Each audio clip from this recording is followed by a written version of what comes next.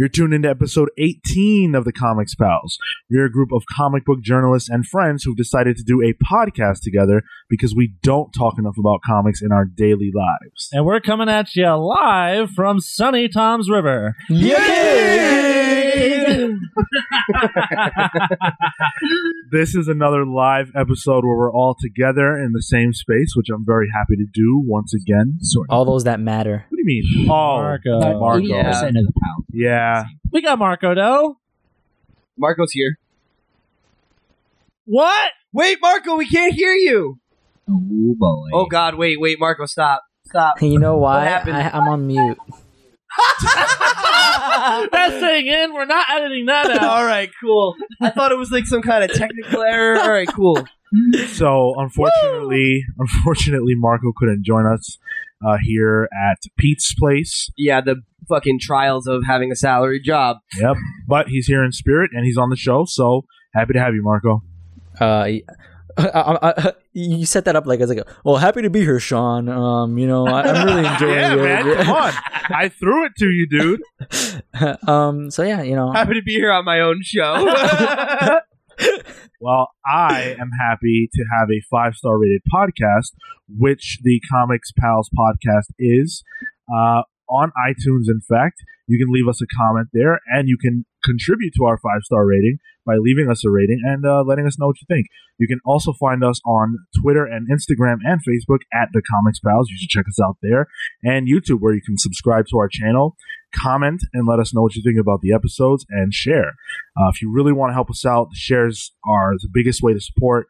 Shares and subscribes. Let your friends know what we do here and that you like it. We're also on Google Play as of whenever this gets approved, which should be soon. So hopefully by the time this episode comes out, we'll be approved. Yes. Officially for all you Android users like me. A new way to listen to the There you Comics go. Pals. I don't know why you wouldn't just listen on SoundCloud, but that's your business. So I don't intend to judge. I want to give you the show wherever you want it. You should listen. Judging. I guess. I gotta be honest. I thought that transition that Sean had was so smooth. I was gonna give it a nice little commentary, but then everyone just kind of went off the rails like a out of commission train. You mean like every other episode of the Comics Pals? Yeah, pretty much.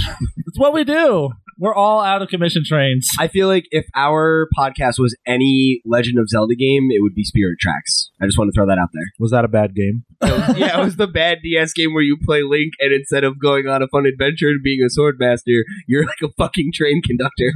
What in the world? The one listener who loves Zelda had to take his headphones off. He's like, "Oh my god, deep cut! I can't believe he went there! Holy shit!" And then, like, the 5 people that like that game are rushing into the comments and be like, "You fucking monster! That was my childhood!" So now that we've trashed Zelda, let's talk a little bit about what we've been reading. Pete, you want to start us off? Sure. I lob me up for a softball here because I read like almost nothing this week. I had a bunch of personal shit going on and very little free time. But What did you want to read? I did right, yeah. I would love to be reading Invincible right now. I read a couple odds and ends for an article I was doing for CBR about DC Sidekick. So I read some Batman stuff because I've like literally never ever read anything with Cassandra Cain. So I read I can't remember the issue numbers, but it's that first event where she gets introduced and she's like an agent of Oracle and she's still mute and everything and that whole thing. Cataclysm? I don't think it's called Cataclysm, but it's irrelevant. If you know what it is, let us know in the comments below or whatever. But yeah, I mean, it was really cool. I really had no exposure to the character other than just knowing that she was apparently totally badass. And like, obviously I don't know if we're talking about it in the news this week, but there was the ranking list from Tom King, and she was like really high up on there. So yeah. So that was like, it was cool to like get an introduction to that character. I know she's not really like that anymore, but it was cool. She's pretty awesome still. Yeah. Yeah. Big fan, actually. Okay. Cass, So if you're listening, call Sean. don't call me. I have a girlfriend Also, she's who listens. Also, she listens to every episode of this Yeah. show, Phil. So I'm a heel. Trying to break up a happy home, dude. That's all I do. Trying to turn off one of our only listeners. Marco, you get to read anything? Yeah, so I had that big pile of books last week. I read the Whatever Happened to the Man of Tomorrow, and I enjoyed it. I liked it. I think Phil was ready to strike if I didn't. And that's Superman at the end, right? Like he's still alive, right? Who knows, Marco? No, you guys were doing this to me all. I was so positive. I'm like, guys, that's him, right? He's alive, and you're like, oh no, maybe. Spoiler alert, it's him. Maybe. But what if it's not? I mean, we all think it might be. Yeah. But it could not be. Marco, Yeah. do you hate things with open endings? No, I enjoy them. I just for this, I just wanted to make sure. I was like, is that what's He just happening? whines about it for a straight week until someone gives him an answer. Do you think since you're a big Alan Moore boy, do you think Batman kills the Joker at the end of Killing Joke? No. Okay. Talk in the mic, Phil. Okay. Hate you. And I finished Nailbiter Volume 2. Can't wait to get number 3. And those old EC books. I got a big collection. One called Spawn of Mars, which is all like sci-fi stuff, and space and all that. So really digging that. The art is phenomenal. It's by Wally Wood. I know him from some of the stuff that he did covering for Will Eisner during his Spirit run, and Cool. enjoyed that. Sounds good. Nailbiter 2, you said you're looking forward to Volume 3, but how was the second volume? The second one, it wasn't as suspenseful as the first one. I think it was a lot more. It was a lot looser. The first one was setting up a story and sort of setting up a larger narrative, but the second one was sort of like stuff that was happening in between those moments. It was a lot less. It was just a lot less suspenseful. It was a lot. There was more. I felt of a slower pace. It wasn't as high octane and as fast as the first volume. So, but it didn't turn me off from the book or from the series. I want to see where those loose ends from the first one get resolved, and hopefully the third one. Okay. Is that all you got to? I caught up on Saga and Harrow County, so I'm all up to date. Can't wait for the release of number 43 for Saga. What? Yeah, they're at 42. The last one was 42. So I'm all caught up too. Then cool. Yeah. Did you like the last one, Pete? Yeah. Did it leave you like it left me feeling sad? Oh, I mean, the book regularly leaves me feeling sad, but yes. I don't know, man. It's just funny because I remember.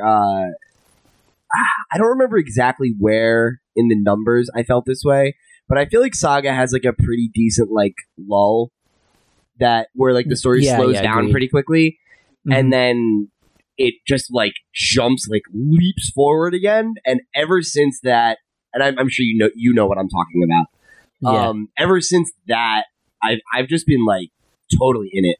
You know, like I feel like every Mhm. issue's been really gripping.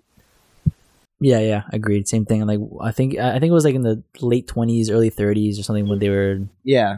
spoilers, I guess. I mean, they came out like last year, so but they were like in a prison and all that stuff. Right. I think I agree. And then now it's picked up a lot. Yeah. Ever since and like that was kind of like it wasn't like a long time, but like when you think about the way that Saga comes out, so it's like if it's like half of an arc is that, and then there's a 6-month gap, it was like Right, it exactly. felt like forever. But now that it's like back, and ever since the resolution of that plot, it's been just really great, you know? Yeah. Cool.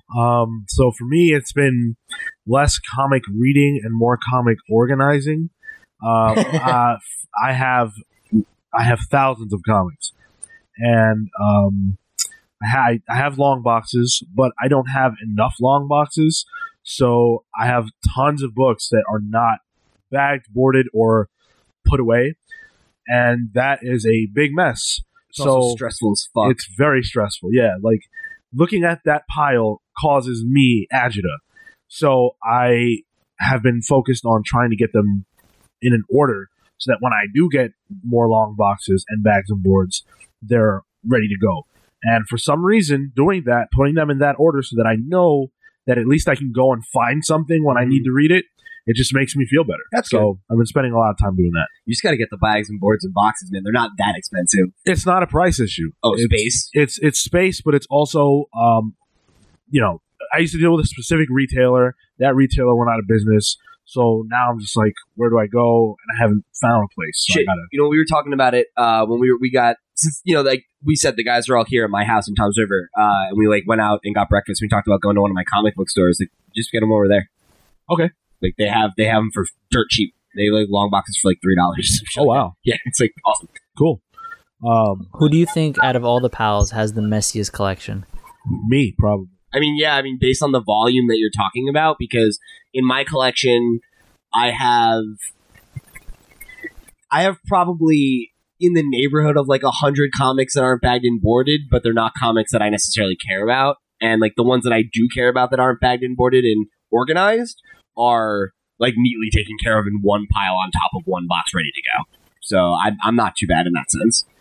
I think it's Phil because he's trash. You know what? Damn. That's true, though. That part's true, though. But my books are organized, but I am trash. At least you admit it.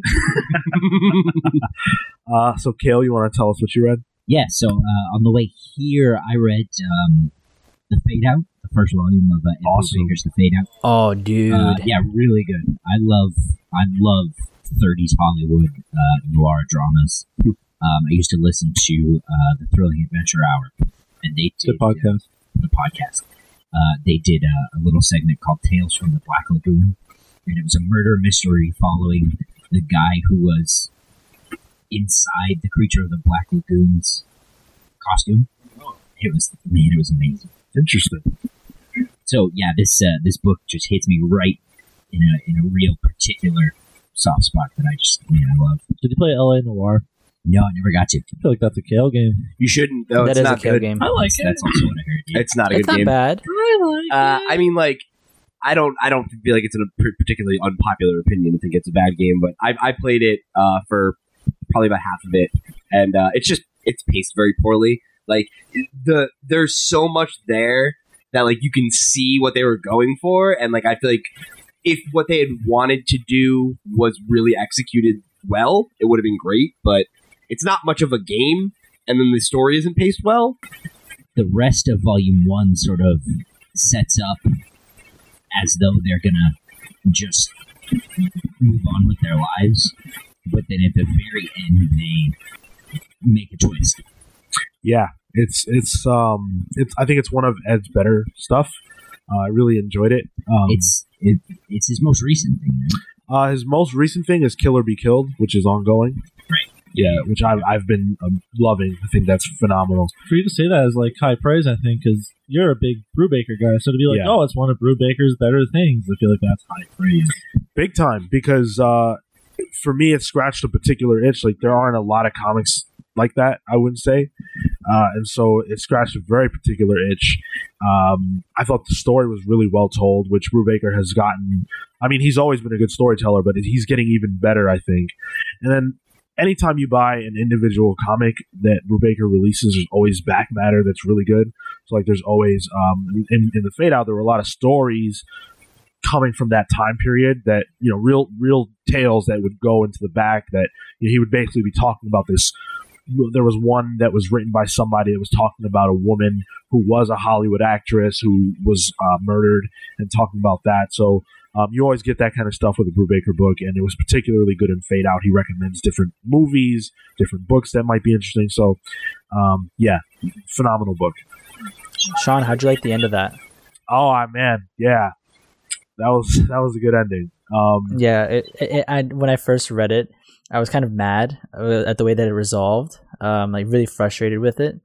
And in retrospect and like rereading the series, I sort of realized that was what he was going for. He was looking to sort of leave you with that emotion, and then for that, like I thought it Really, really well done. Incredible. Yeah. It reminds me of Why the Last Man. That was like, I remember when I finished it the first time, I was like, I was like so like emotionally just like torn up by the ending. I was like, this is like terrible. I hate this ending. And it was just like, no, it's so good. It just made me like, that was what he wanted.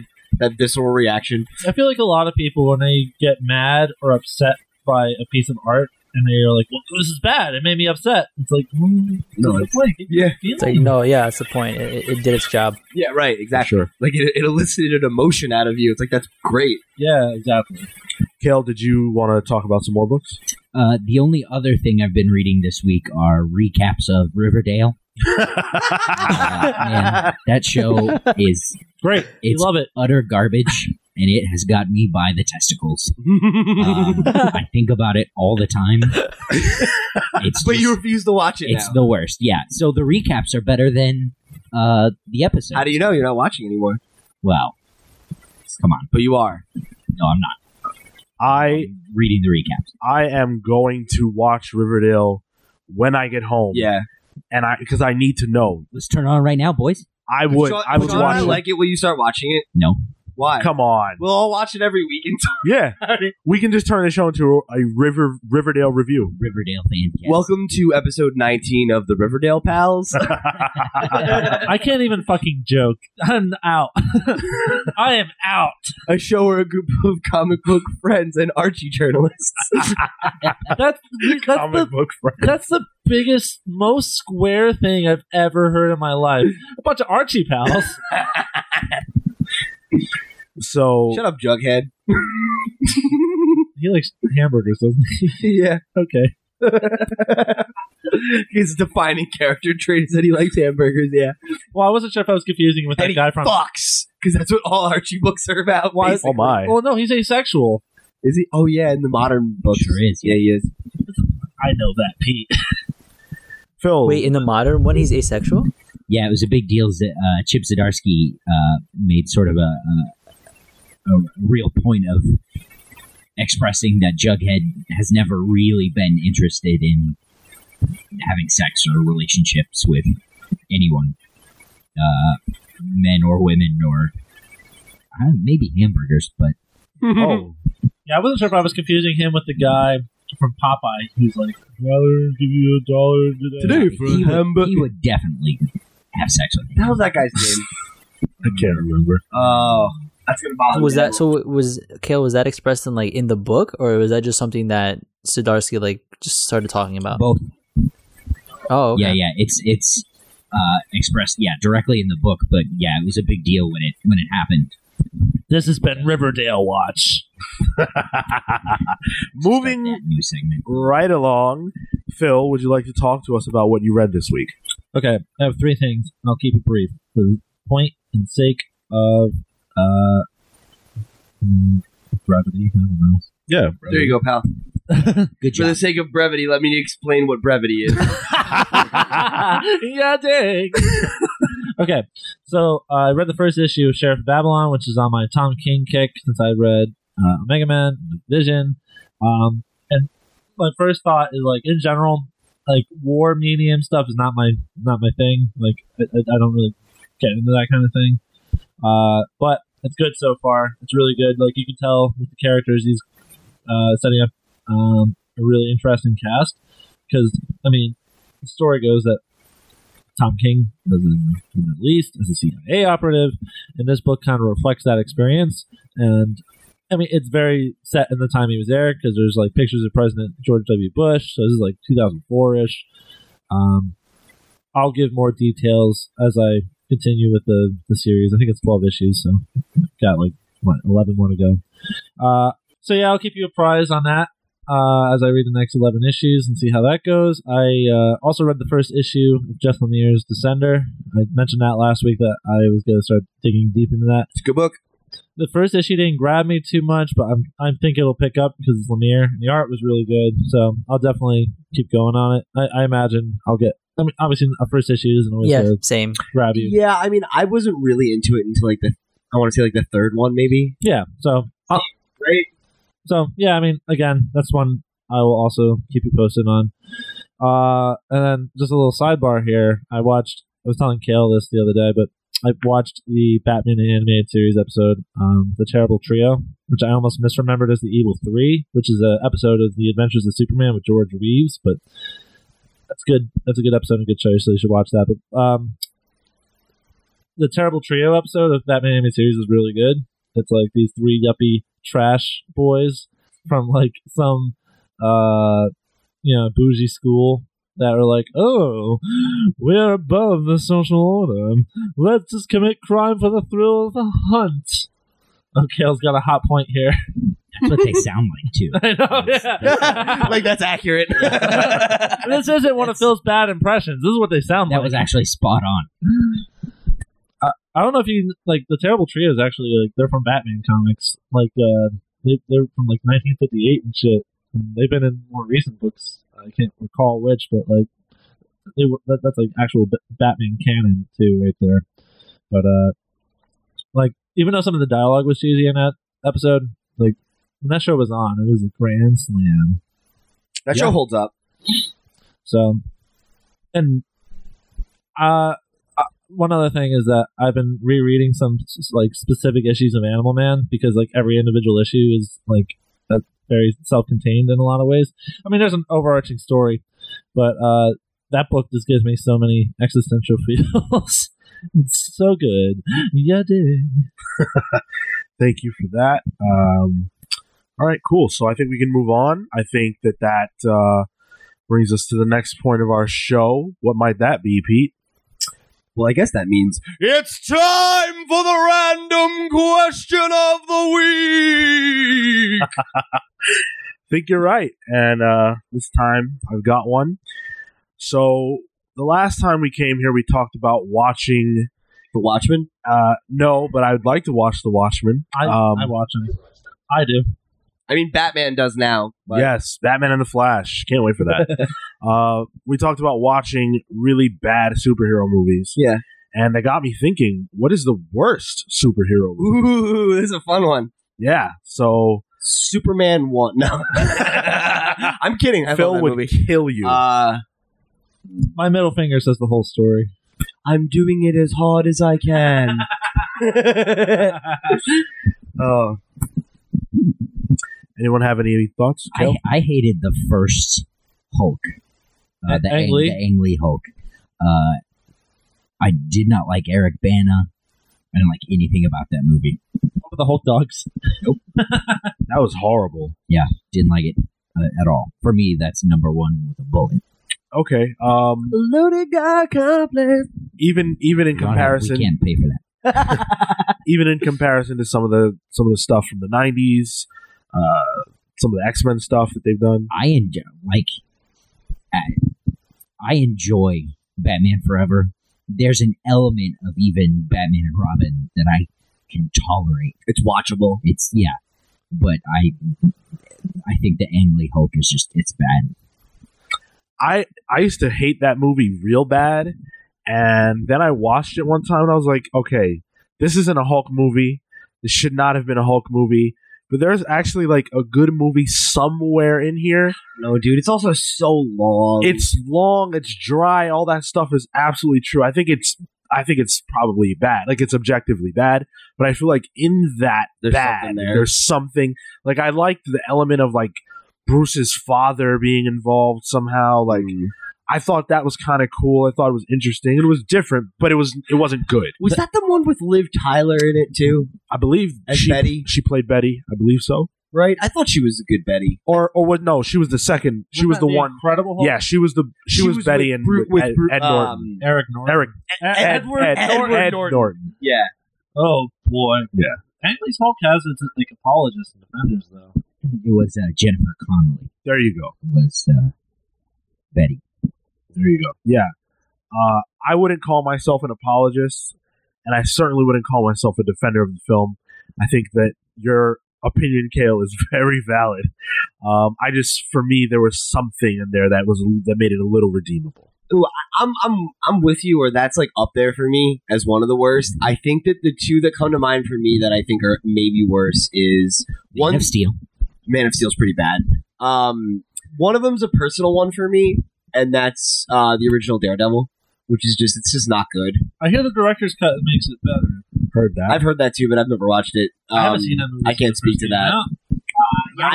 Wee little child. I watched it in theaters as a kid and didn't like it, which says a lot.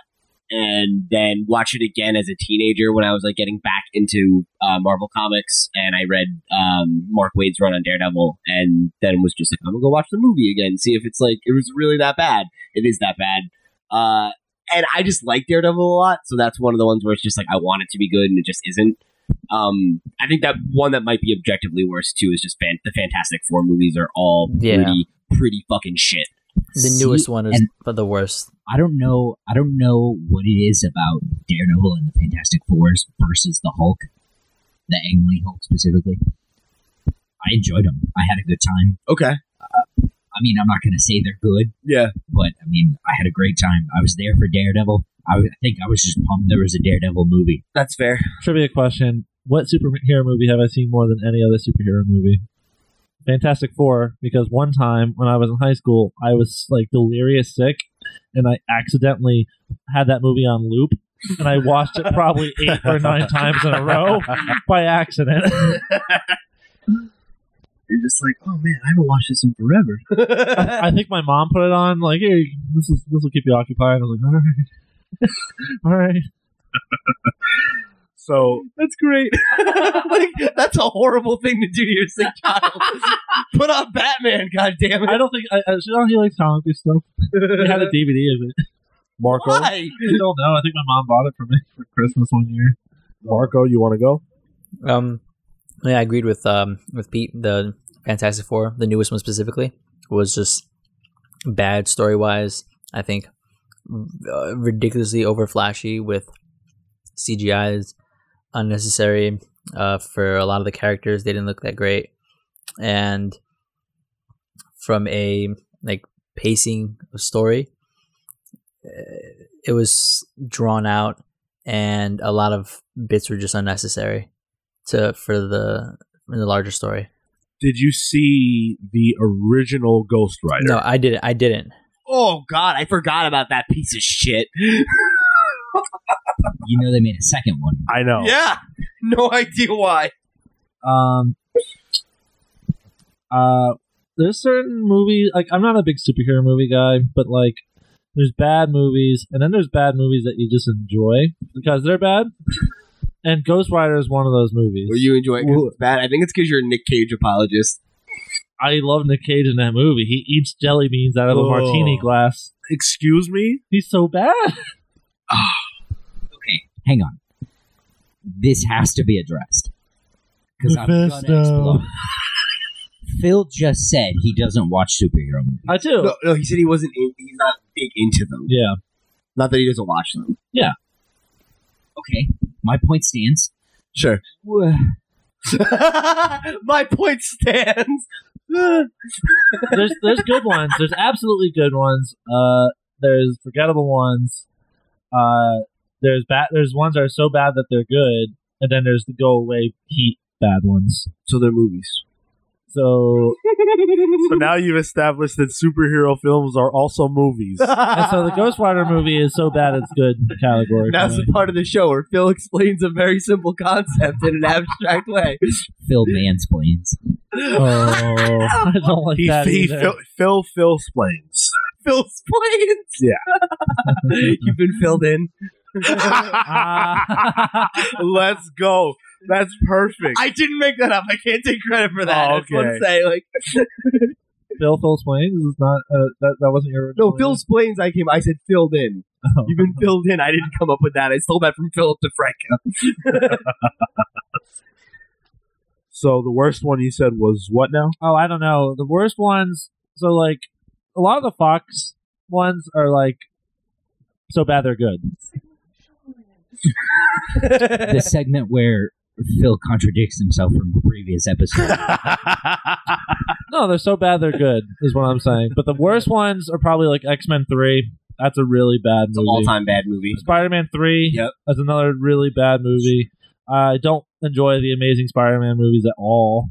I think the first one is the thing that Sean said about where there's you can see like there's a kernel of quality there. It's just not like I think like the subplot that's about like them being like having their like little romance and everything between Peter and Gwen is like there are parts of that land for me. Yeah, I really enjoyed the first Amazing Spider-Man. The second was not garbage. I hated the first one. I didn't like Andrew terrible. Garfield. Yeah, he's terrible. He's not a good Peter Parker. Yeah, I did. He's too cool. Kale, how did you feel about the fight scene between Spider-Man and Electro, where they inserted the Itsy Bitsy Spider theme in techno? I have no idea. I don't remember that at all. But as far as like Itsy Bitsy Spider-Man.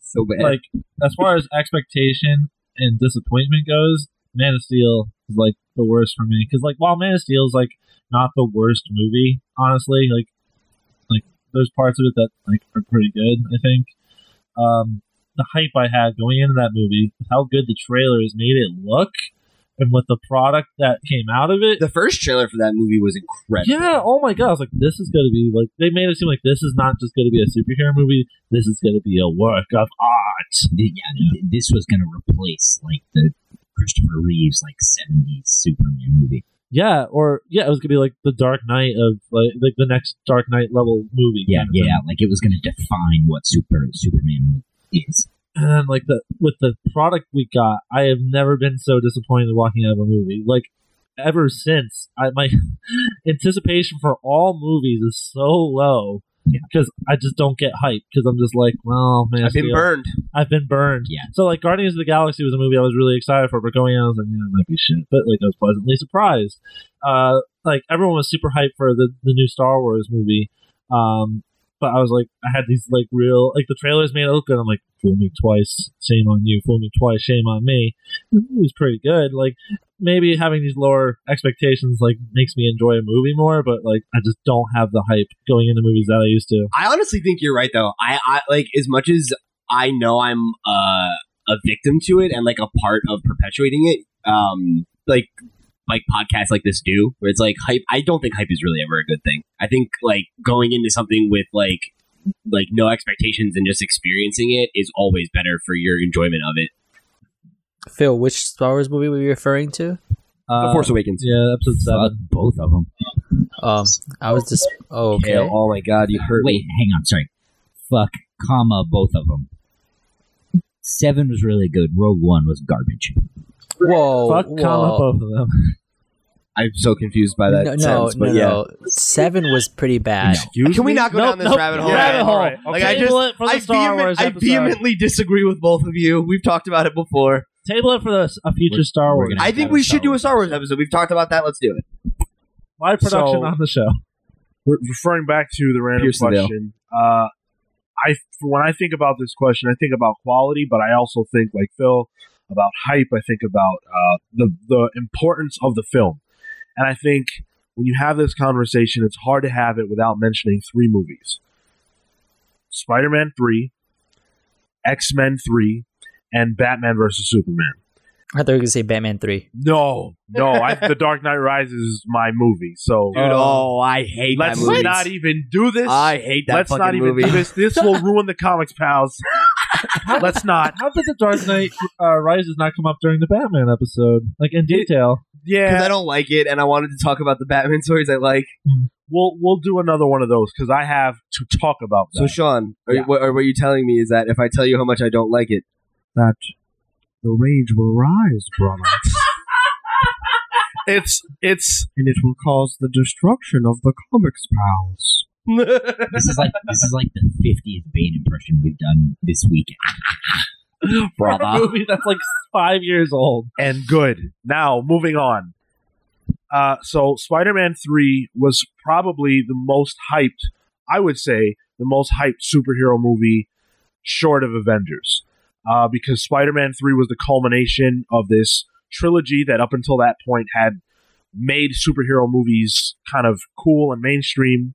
And here's this third one that everyone is going to see, right? And it really was bad. It was going to have Venom. Venom, right? It was going to bring so many people into the theater.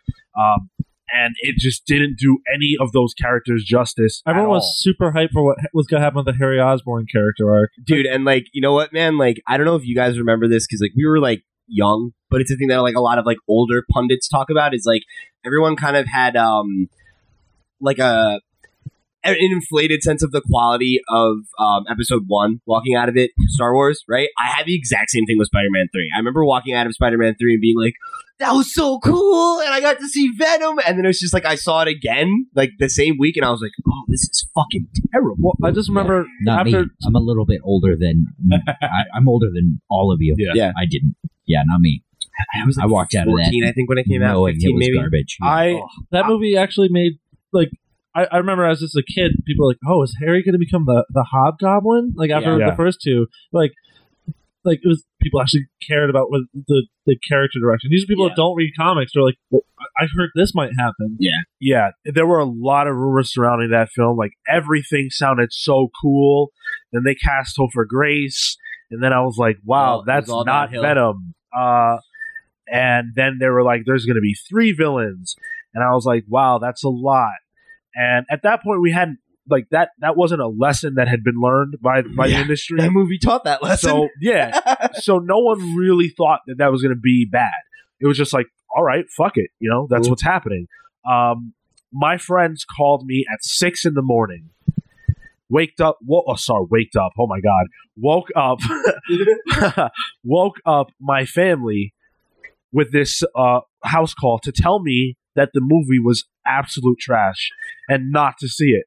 And I said, no, there's no way. You guys are wrong. You're trolling me. I'm going to see it. I went to see it, and I loved it. I thought it was awesome. I was like, man, Venom, Green Goblin, Sandman, wow. Then I saw it again. I saw it 3 times in theaters. I did too. Yeah. The second time, I was like, wow, that was not as cool as the first time. But I'm seeing this again. I'll see it one more time and make because sure. I need to know. And then I saw it a third time, and I was like, wow, this is bad. Yeah, dude. And that's where I arrived. I like literally. I went to go see it with friends the first time, and then I went and saw it with my dad, and that was when I was like, I don't know about this. And then I went and saw it with a date, and I was just like, oh, what the fuck is this? Yeah. What did they do to my Spider-Man movies? And then the other one, X-Men: The Last Stand, I feel like that was the one where it was like, okay, we need to really dial it back because they did too much with that movie, right? And I feel like I want to see a lot of characters in my X-Men movies, just because there's a lot of X-Men. But this movie went way too far. They tried to throw in everyone, and a lot of people you didn't even care to see. There were some you don't even know that were in the movie, like Psylocke, who knows she was in the movie, but she was. Right. And it didn't make any sense. No, such a train wreck. Yeah, and I think that was a stigma that comic book films got after that movie, where hey, these are junk. And we didn't get away from that, I don't think, until The Dark Knight, where people thought again, like they did about Spider-Man 2, okay, these movies are art, Yeah, even Batman Begins. Yeah. It was just like whatever. Yeah, it was under the radar, I would say. Oh no, I liked Batman. Yeah, that's the point I was making. Not that it wasn't quality, but it was like it came out and it didn't set the world on fire. It was just like, oh cool, it was a good Batman movie. I guess Batman movies can be good again. And then it was like Dark Knight came out and set the fucking world on fire. And I mean, from like 2002/2003 until 2008, when both Iron Man and The Dark Knight came out, the movies that we were getting were like Elektra. Catwoman, the Fantastic Four movies, the God, Ghost how do we Rider not mention movies. those either? I've never seen them, but Elektra's so fucking bad. it really is. like these are the movies that were coming out in that 4 to 5 to 6 year period, right?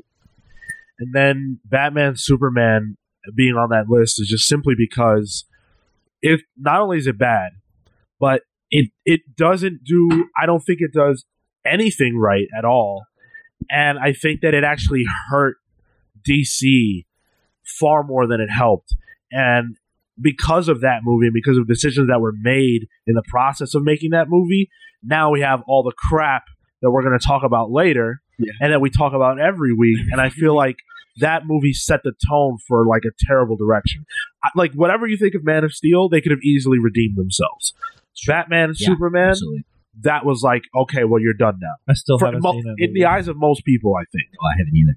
Man of Steel was You're that not missing was anything. that thing for me where it was like, I'm done. Yeah, Man of Steel killed it for me. Yeah. We've talked about this Yeah. for a year. I Kale. saw it out of morbid curiosity.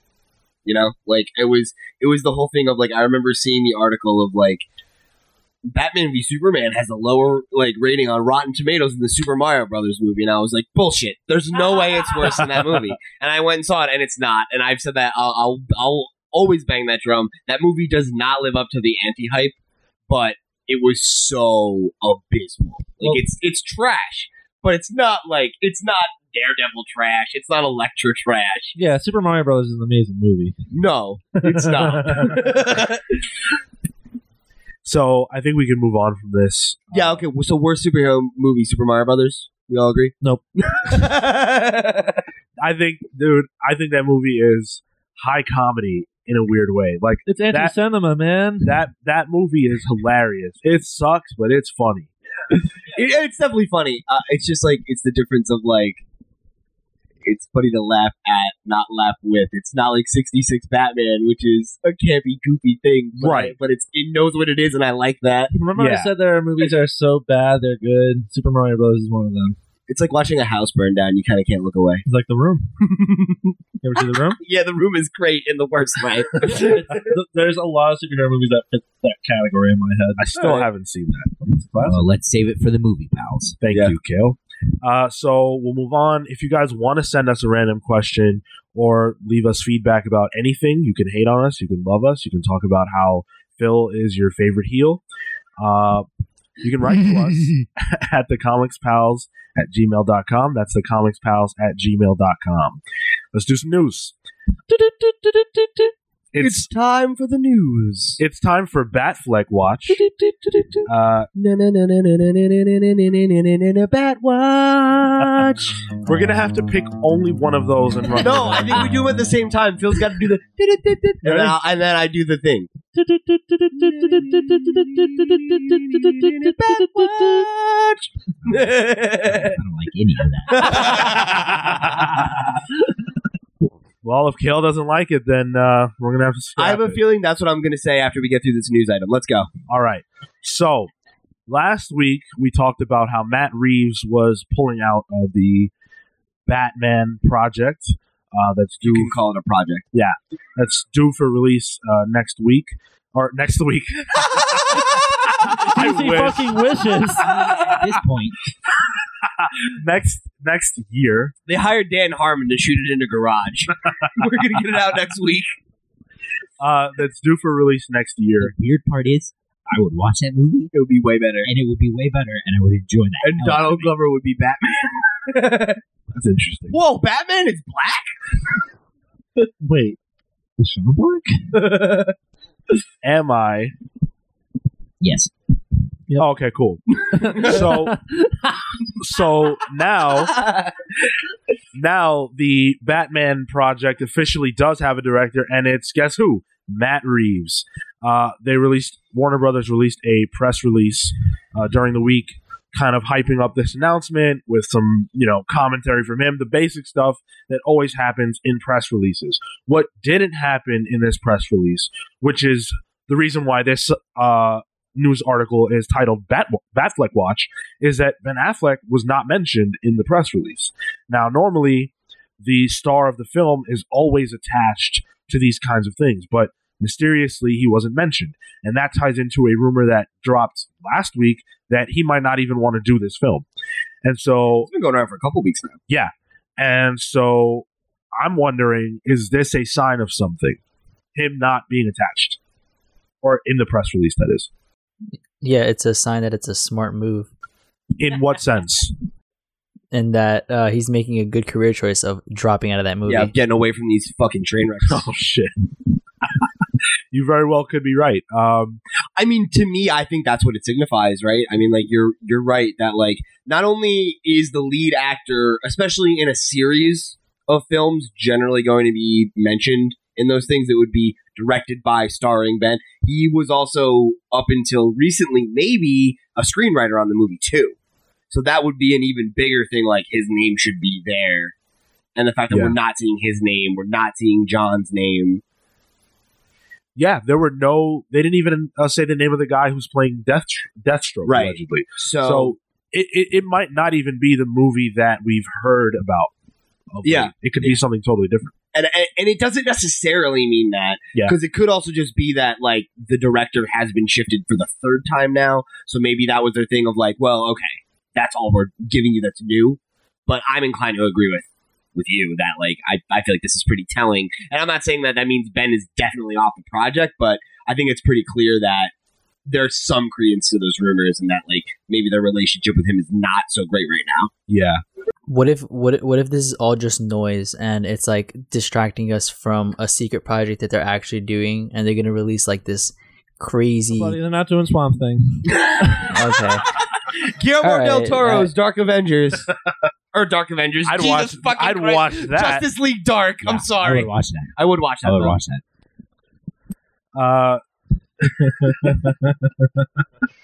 You guys blessed me up. So yeah, Matt Reeves is officially directing. That's cool.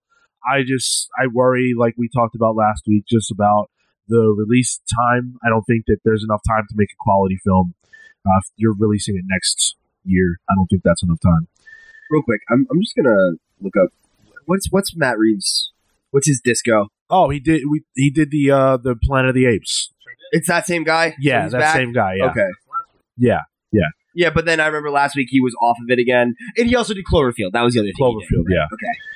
So Yeah, no, I mean, like, honestly, to me, like, the biggest problem with this is, like, I don't think he should do this. Like, this is a bad move for Matt Reeves. Like, Matt Reeves is at a point where, like, he's been growing his name as a director and, like, a person who's, like, a bankable blockbuster director, and, like, he's gonna put out this shitty Batman movie with his name on it, and that's fucking bad. But which will be a summer blockbuster.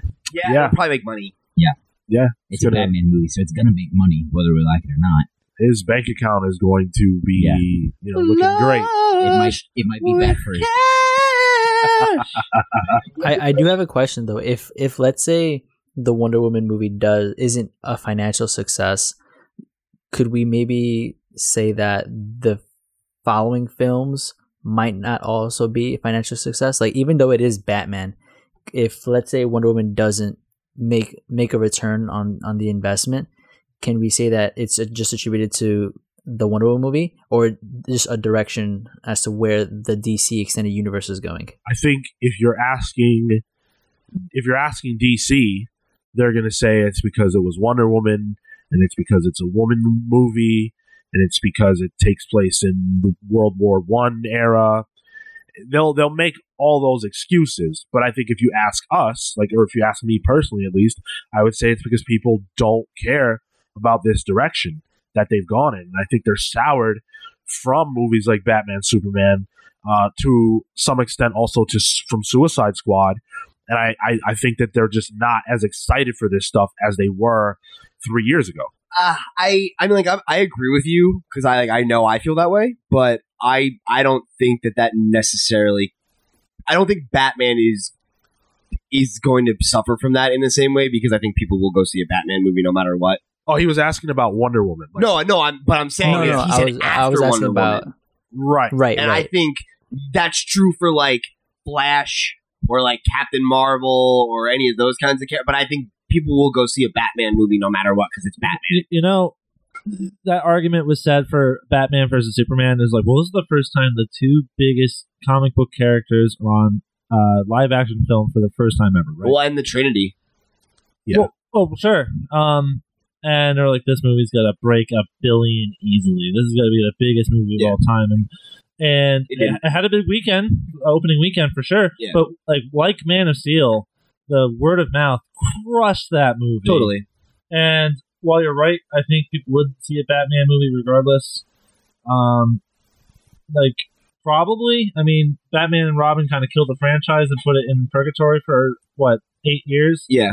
I mean, that could happen again. It could, and I don't think it's impossible, but I think another thing that's important to think about is like international markets are a lot more important than they used to be. And Batman and Superman made a lot of its money in international markets where they ultimately don't care if and this is not like and this can come off this way, but this is like a fact, and this is not racist or anything like that. But like international, specifically Chinese audiences don't really care if it's a bad plot if there's a great big budget thing, and like that's why the Transformers movies do so well there. That's why like they made a lot of the money back on BVS in international developing markets. And I think that like again the whole thing of like even if Wonder Woman flops or whatever, I think people will flock to see a Batman movie, and unless that one sucks again, I feel like they got at least one more good one that they can bank on. So, personally, speaking to your point, remember last week when we talked about this, I was reading quotes from a director whose name I can't remember right now, and he was saying that the WB executives were saying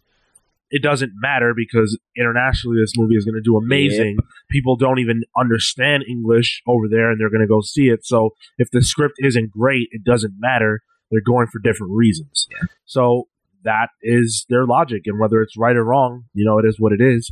And I think time will tell.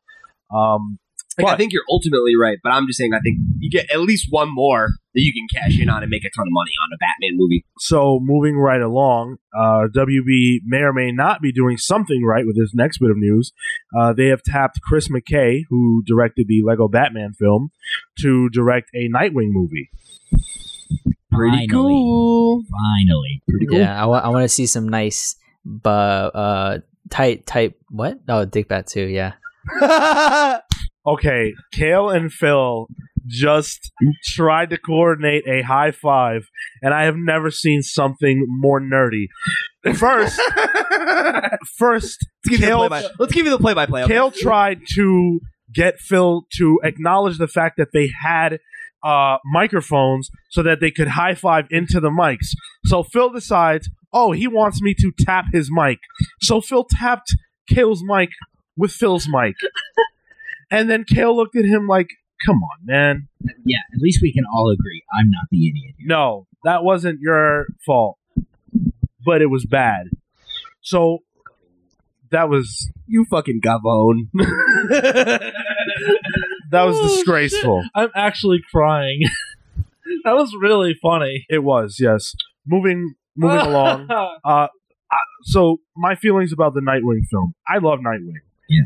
I have two thoughts. One is this a pivot by DC because Nightwing is a more lighthearted character than Batman, but he's still in that Batman world. I think people would want to see Nightwing on screen.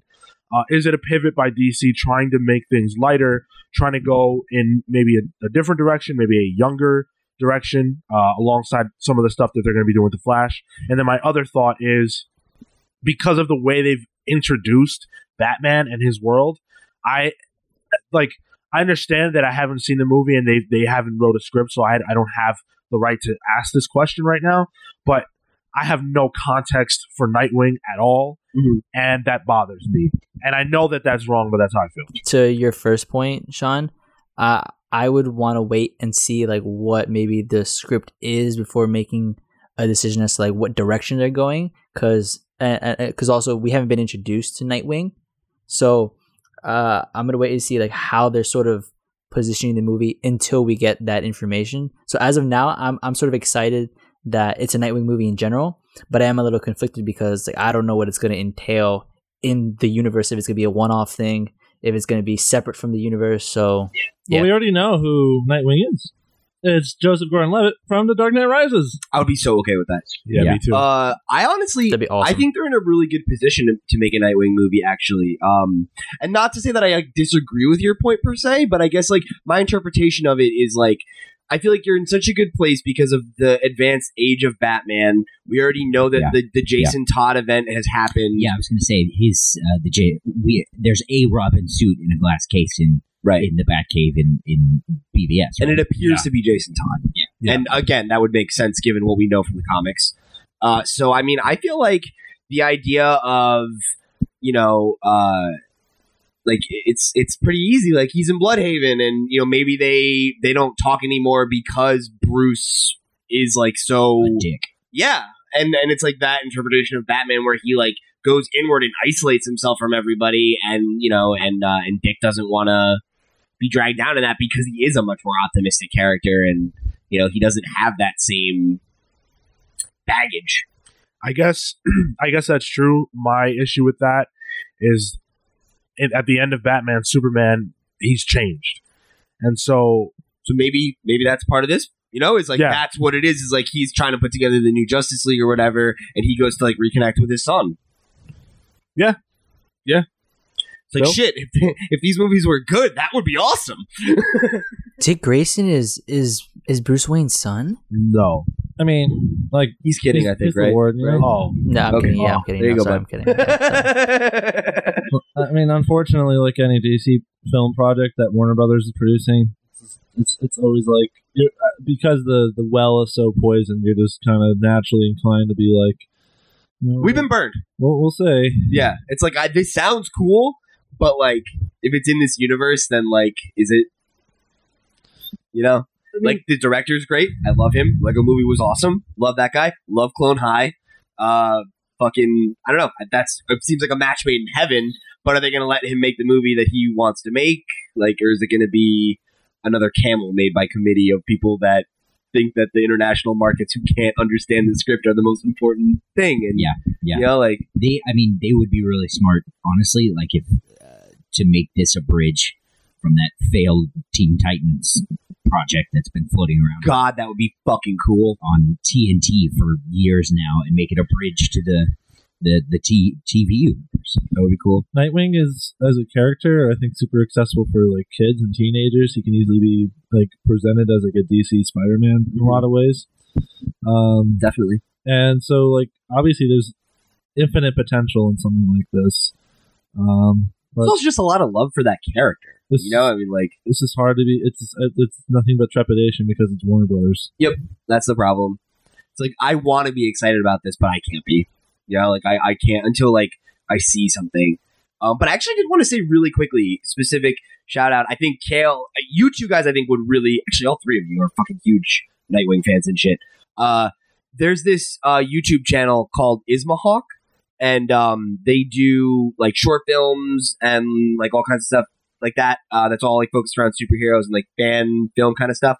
And they have a phenomenal Nightwing miniseries that was all self-produced by them, and stars this guy named Danny Lachette as Dick, and it's fucking phenomenal. And you guys should really watch it. That's cool. You'd all really like it. Anyway, anyone who's listening, fans of Nightwing, definitely check it out. Yeah, I've seen that. It's really high quality. Yeah, it's really good. And, like I say, like fan film, and I know like that turns some people off, but it's like the Avi Shankar like gritty Power Rangers thing that came out like last year or whatever. It's like that. It's really high quality. Cal just pulled up a picture, and it really does. That does look cool. You can definitely click on mics to that. Yeah, dude. So we'll put a link to that with the news later. Check it out. It's Ismahawk, Danny Lachette. Really, really good. Nightwing. Cool. Yeah. I do like Nightwing. I do think he would work on film. I think we're overdue for a Nightwing film. I think all that's true. Maybe it's just because I am burnt, but every single time they announce a new project, I'm just like, why? Please stop. How does this make sense? Like, where's the connective tissue? Stop. He's already dead. Moving right along. So Bill Roseman is the director of Marvel Games, and he's been making the rounds lately talking about all their different projects. Because they're fucking busy. Man. Yeah, they've got a lot of stuff going on. Pete, help me out. It was the DICE convention. The DICE Awards. The DICE Awards. Okay. Yeah, it was last Wednesday. Right. And he hosted by my boy Greg Miller. Oh yeah, that's cool. Yeah, he's a good guy. So he made a few comments that I thought were interesting, and I picked them out. So he said, we want every game to be Game of the Year. We want to give our partners freedom to look at all of Marvel history and to pick from what interests them. We want it to be their vision. And so they've got a few games coming out right now. Spider-Man for the PS4, Guardians of the Galaxy, which is being made by Telltale, the Marvel vs. Capcom Infinite game, which not everyone's excited about, but there's buzz, and the Avengers project by Square Enix. So, published by Square Enix, being made by Crystal Dynamics, and I feel terrible. Yeah, because you came in hot with that one. I know. I know, right? I knew Crystal. He was totally just like, get your stuff together, Sean. I just wanted to give credit. I'm sorry. Eidos Montreal. Yeah, baby, I did it. Cool. It's too late.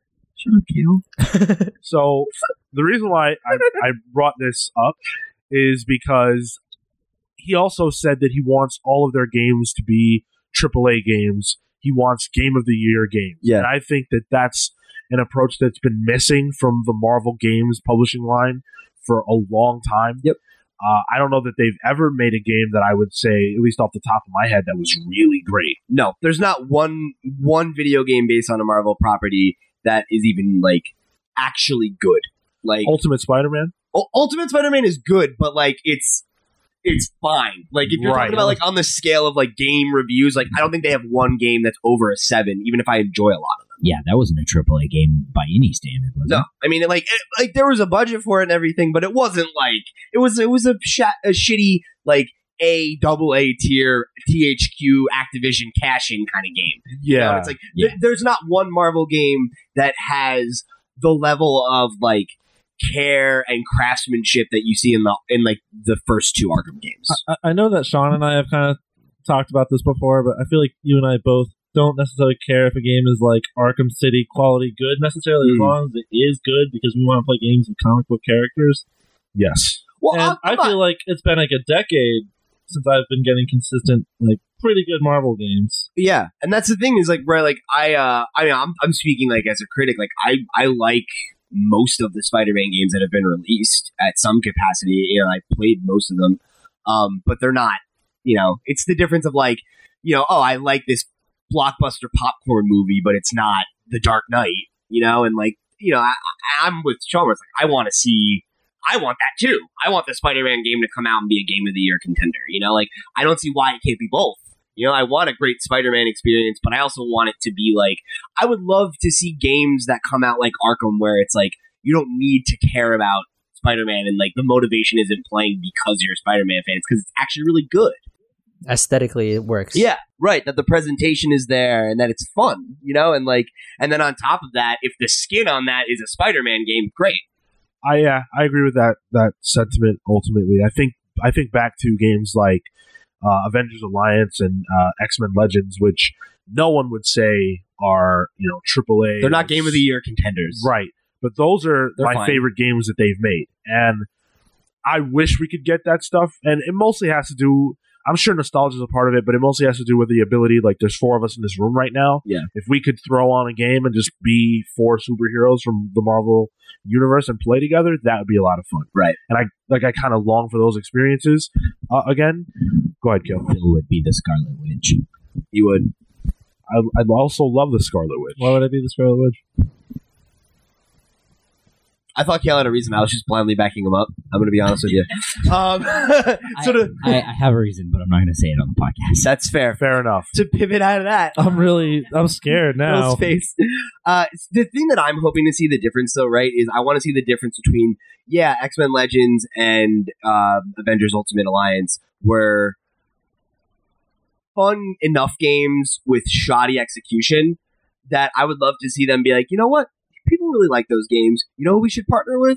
Blizzard, because they make Diablo, and those are the good version of that. You know, or we partner with some indie developer that has a game like that. We're like, people really like them, and they're good. Let's give them a ton of money and resources and let them make that game. And that's what I'm hoping we're going to see. Is like, it's the same thing they're doing with Insomniac. We're like, all right, we want to make a Spider-Man game.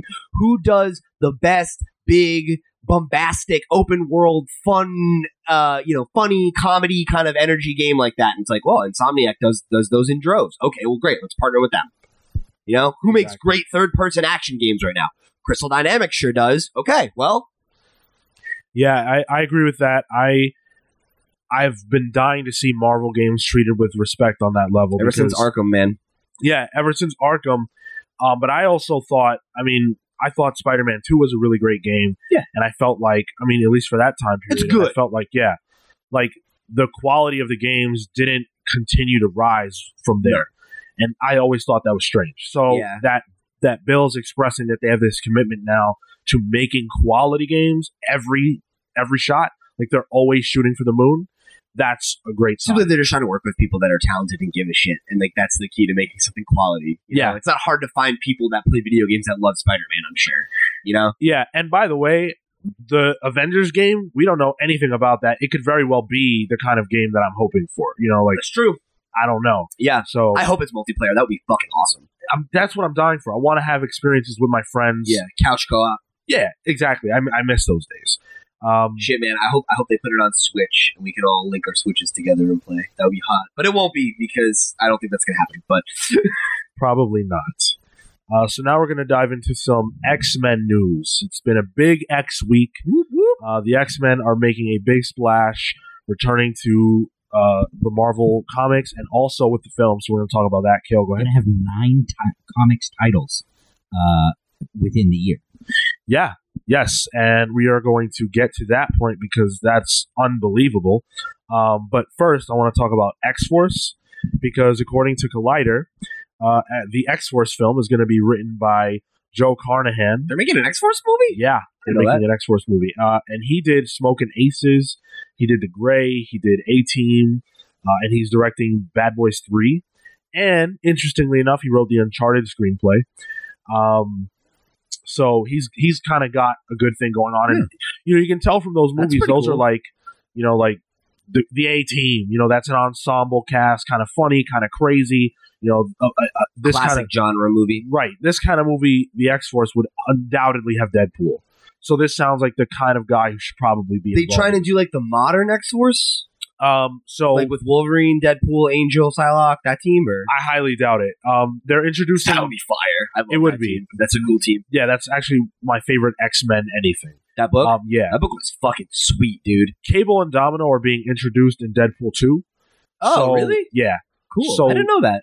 Yeah, that's old Deadpool. I haven't been like keeping up with it too much just because I like Deadpool 1. I'm gonna go see Deadpool 2. Right. So I don't like, whatever. I think that when you're talking about what the team will look like, it'll probably include those two people at least. So that's Deadpool, those two, Cable, Domino, and then I would imagine X-23. They're going to find some way to get her in here after Logan. Wolverine, I'm assuming he'll be recast by then. Whoever the new Wolverine is, maybe that's his debut. Yeah, and then maybe one more, random character. And that would be the X-Force. That'd be cool. I actually think that that's a really good idea. I think an X-Force film right now makes sense because it's something different than just a churn of general X-Men movies. They're taking more risks because an X-Force movie has to be R-rated. At least in my eyes, you can't go from having R-rated Deadpool films Well, I think if you and did, put them in. Logan is R2, right? Yeah, So they'll probably do our X-Force. Yeah. Yeah, I think so. I was like, maybe this is like their way of like they're gonna try to establish 2 SKUs where they do like an R-rated movie and then like a family-friendly one where the Yeah. regular X-Men movies are all ages kind of thing. Yeah. But what I could also see being really funny is I could see them doing a PG-13 X-Force movie and having the setup for it be like Wolverine is totally capable of being a PG-13 character when there's like kids around. So they give them a younger X-Man there that he's going to try and be like a good example for, and have Deadpool break the fourth wall and be like, "Oh, well, it's not an R-rated movie, so I can't say fuck," and like they could totally do that. yeah. Like they've already established that the movie Deadpool would do a thing like that. He knows he's in a movie in that movie, so I could totally see them having like a gag where he goes to be like, "Screw you," and Yeah. like something like that, like a knowing wink kind of thing. That could totally play. I think it could play, but I also think I want to see. Oh, I want to see it. Yeah, I want to see a movie where like I like seeing my Wolverine on those kind of missions where he just like is like dicing people and shit Yeah. like that. Like it's just so that to me is what's so fun about Wolverine is the dichotomy of that character is like the guy he is when he's trying to be like a human around the X-Men and like be a like a father figure to some of these kids. Yeah. Or when he's out there in the field and he's just like unhinged, that's so fun. absolutely. And I'm blanking on the name of the director of Logan at the moment, but Fact check that. Yeah. Kale? I want to talk about something that he recently said because I thought it was really interesting. Wasn't it about why the costume hasn't been in the movies? That's Is that what you're talking exactly about? that's exactly what I wanted to bring up. So he said that the reason why the costume hasn't been in the film is because. Sorry, Marco? No, the director's name is James Mangold. Thank you, James Mangold.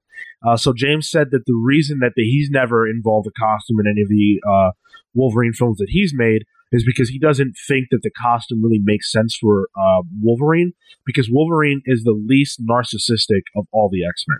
He's focused on getting the mission done, and he's focused on, whatever his adventure is. He's not going to put a costume on to make a statement.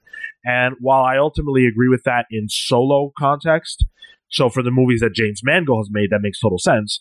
When he is with the X-Men, that's not who he's being. He's being a superhero, just like the rest of them. And it's important for him to wear a costume because it sends a positive message to humans that that mutants are safe, and it sends a message to mutants that there are mutants out there who are trying to do the right thing for you. Honestly, for me, I totally agree with that sentiment. I've made that point in the podcast before, is why I think Wolverine's costume is important. I think it's even more so that it's less necessarily the message he's trying to send to like people. I think it's to the X-Men. It's that like if he's going to be a leader, like everybody wears a uniform, and even the leader, even the guy who is the rough around the edges badass, who but he suits up like everybody else. And I think it's respect for Xavier. It's how he shows he's a team player. Yeah.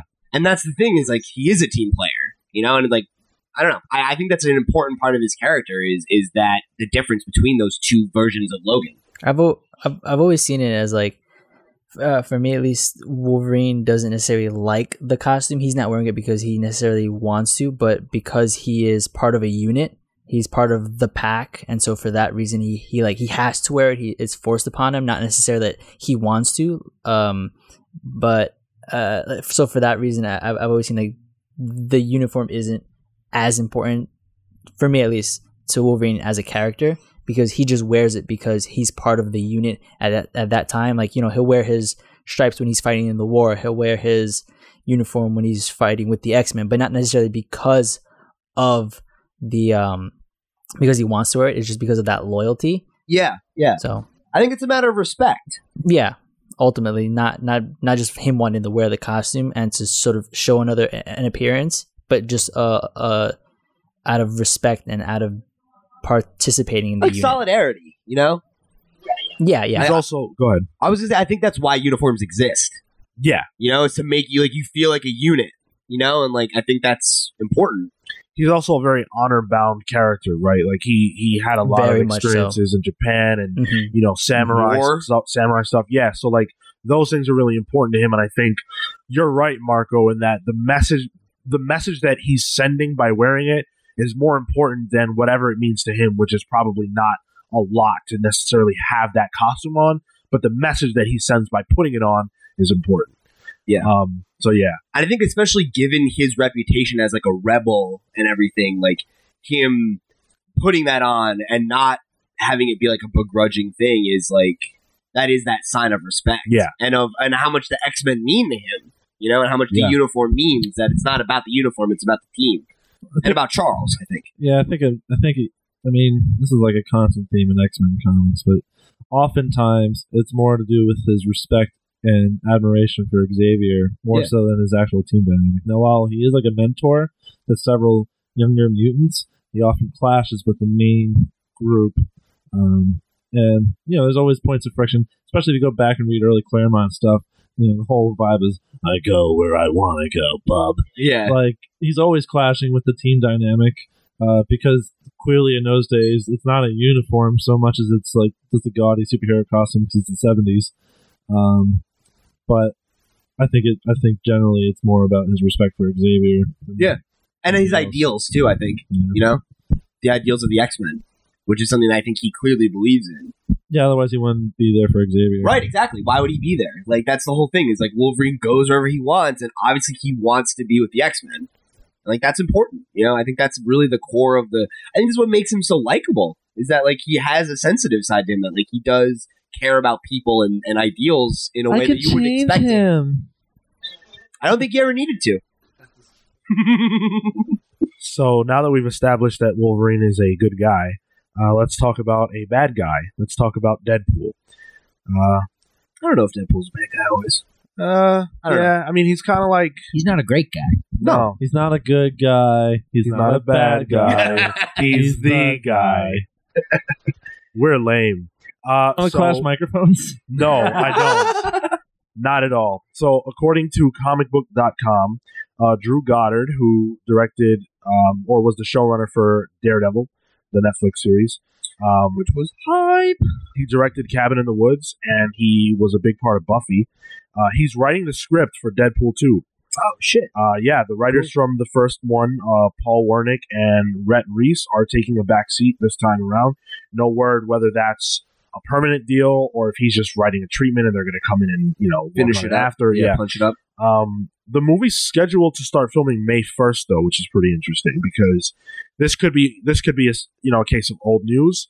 But if Drew Goddard is only starting to write the script now, then he doesn't have a whole lot of time to finish the movie. Yeah, I mean, he probably already turned in a draft. Yeah. If they're announcing it, I'm sure they're pretty far in. If they already have that ready to go. Yeah. Maybe they're already working on the second treatment of it, kind of thing.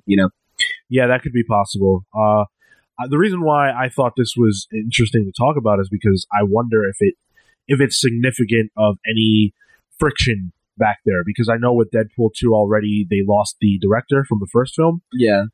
Because of clashing with Ryan Reynolds. He also got another job. They sniped him. He's going to be directing that Sonic movie that's coming out. Okay. Let's veer away from that. So Deadpool. Yeah. So any more thoughts about the second film? Looking forward to it. I really hope that it opens up as Deadpool 3. The title screen is just the last of the trilogy. But it's Deadpool 2. I would love that. That was a joke Mel Brooks was bouncing around for Spaceballs. It was make Spaceballs 3. Yeah, that'd be funny. I'd be into that. So, as Kale alluded to earlier, the X-Men are back in a big way. As of May, there will be 9 X-Books on the stands, and that doesn't even count Deadpool. Shit! Oh wow, really? Yeah, 11 X-Men comics will release the month of May, and they're just X-Men books. They're not crossovers with something else. Just not X-Men members books. of the X-Men or members of the X-Men. So solo books. Jean Grey has a solo title. Of course, you leave with that. Hey, whoa. That's it, boys. Well, That's guys, it. I don't like the way this is becoming very accusatory. I think we just saw the sides here, Sean. I think so too. Do I have to? I'm gonna I don't even like Jean Grey, but I'll be on your side. You guys are gonna have to tread lightly. I don't like Jean Grey, but I'll defend to the death your right to love her. Thank you. Whoa! Hold on. That's not the question. You have every right to love her. You're wrong for doing so because you have every right to do it. Oh, am I? Listen, Kale. Shit. Listen, Kale. We got 2 couches right here that fold out. We could put these together, and you and I could have an old-fashioned wrestling match. Oh, wrestling. I thought this was going in a different direction at first. Come on, guys. Please go on. This is a PG show. So Weapon X is another title. You're right. I'm endeavoring for it to be a PG show, but you guys are just dicks, balls. It's not that type of show. And then that happens. So, and then X-Men Gold and X-Men Blue, which is kind of a cool callback to the 90s era of there being 2 different teams and stuff like that. So, I'm really excited about this. I'm a big X-Men fan, massive fan. And I felt for many years that they were getting the short end of the stick on Marvel's publishing line. I felt like their stories weren't very impactful. They weren't relevant anymore in the way that they had been, and they were just being hunted all the time and marginalized. One interesting thing that I did learn, though, is that throughout all this time where the Avengers have kind of risen up over the last 15 years, the X-Men were still selling amazingly. So even when there were only 3 X-Men books being published, they were still amongst Marvel's best sellers. Can't kill the X-Men, baby. That's right.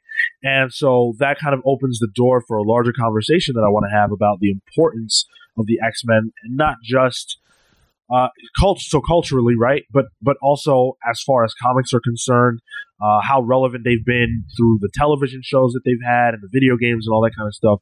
I just want to celebrate the X-Men a little bit. Sure. And I think the easiest way to start that is through a conversation about these comics and the resurgence of them. How do you guys feel about that and them kind of coming back into prominence? Well, I had a question. We've seen the last 3 to 4 to 5 years the X-Men comics being significantly marginalized. Why is this happening?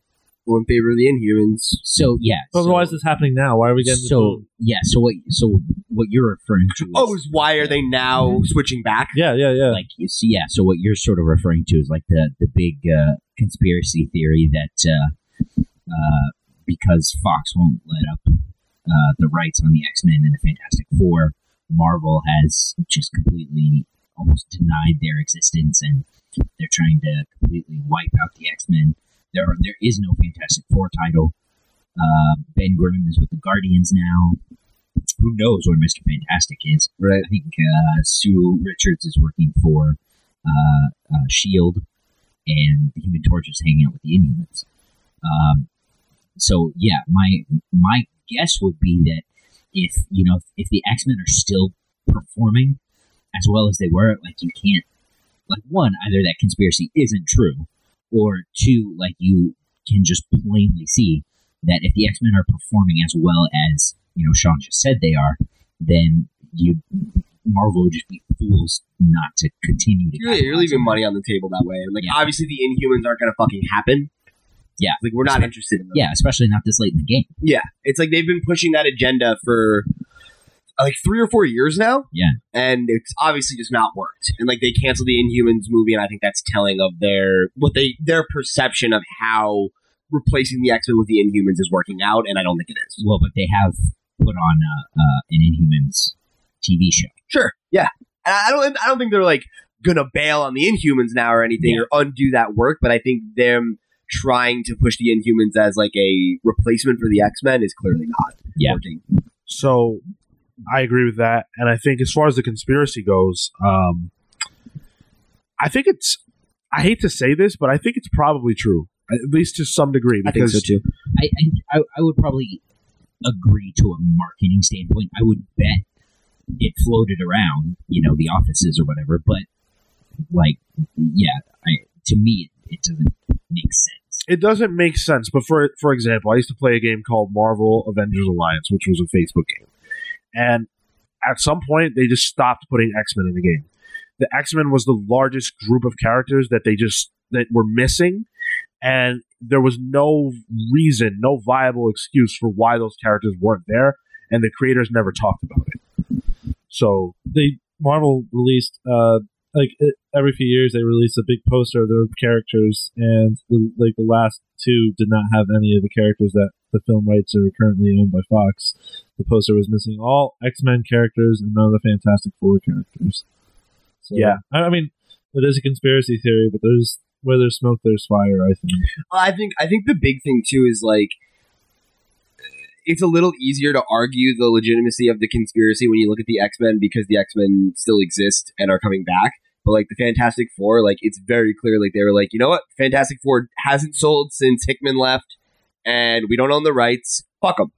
Yeah, and nobody misses them. Hey, whoa, yeah, that's not true. Okay, I miss them not that nobody misses them, but there's obviously it's not the same.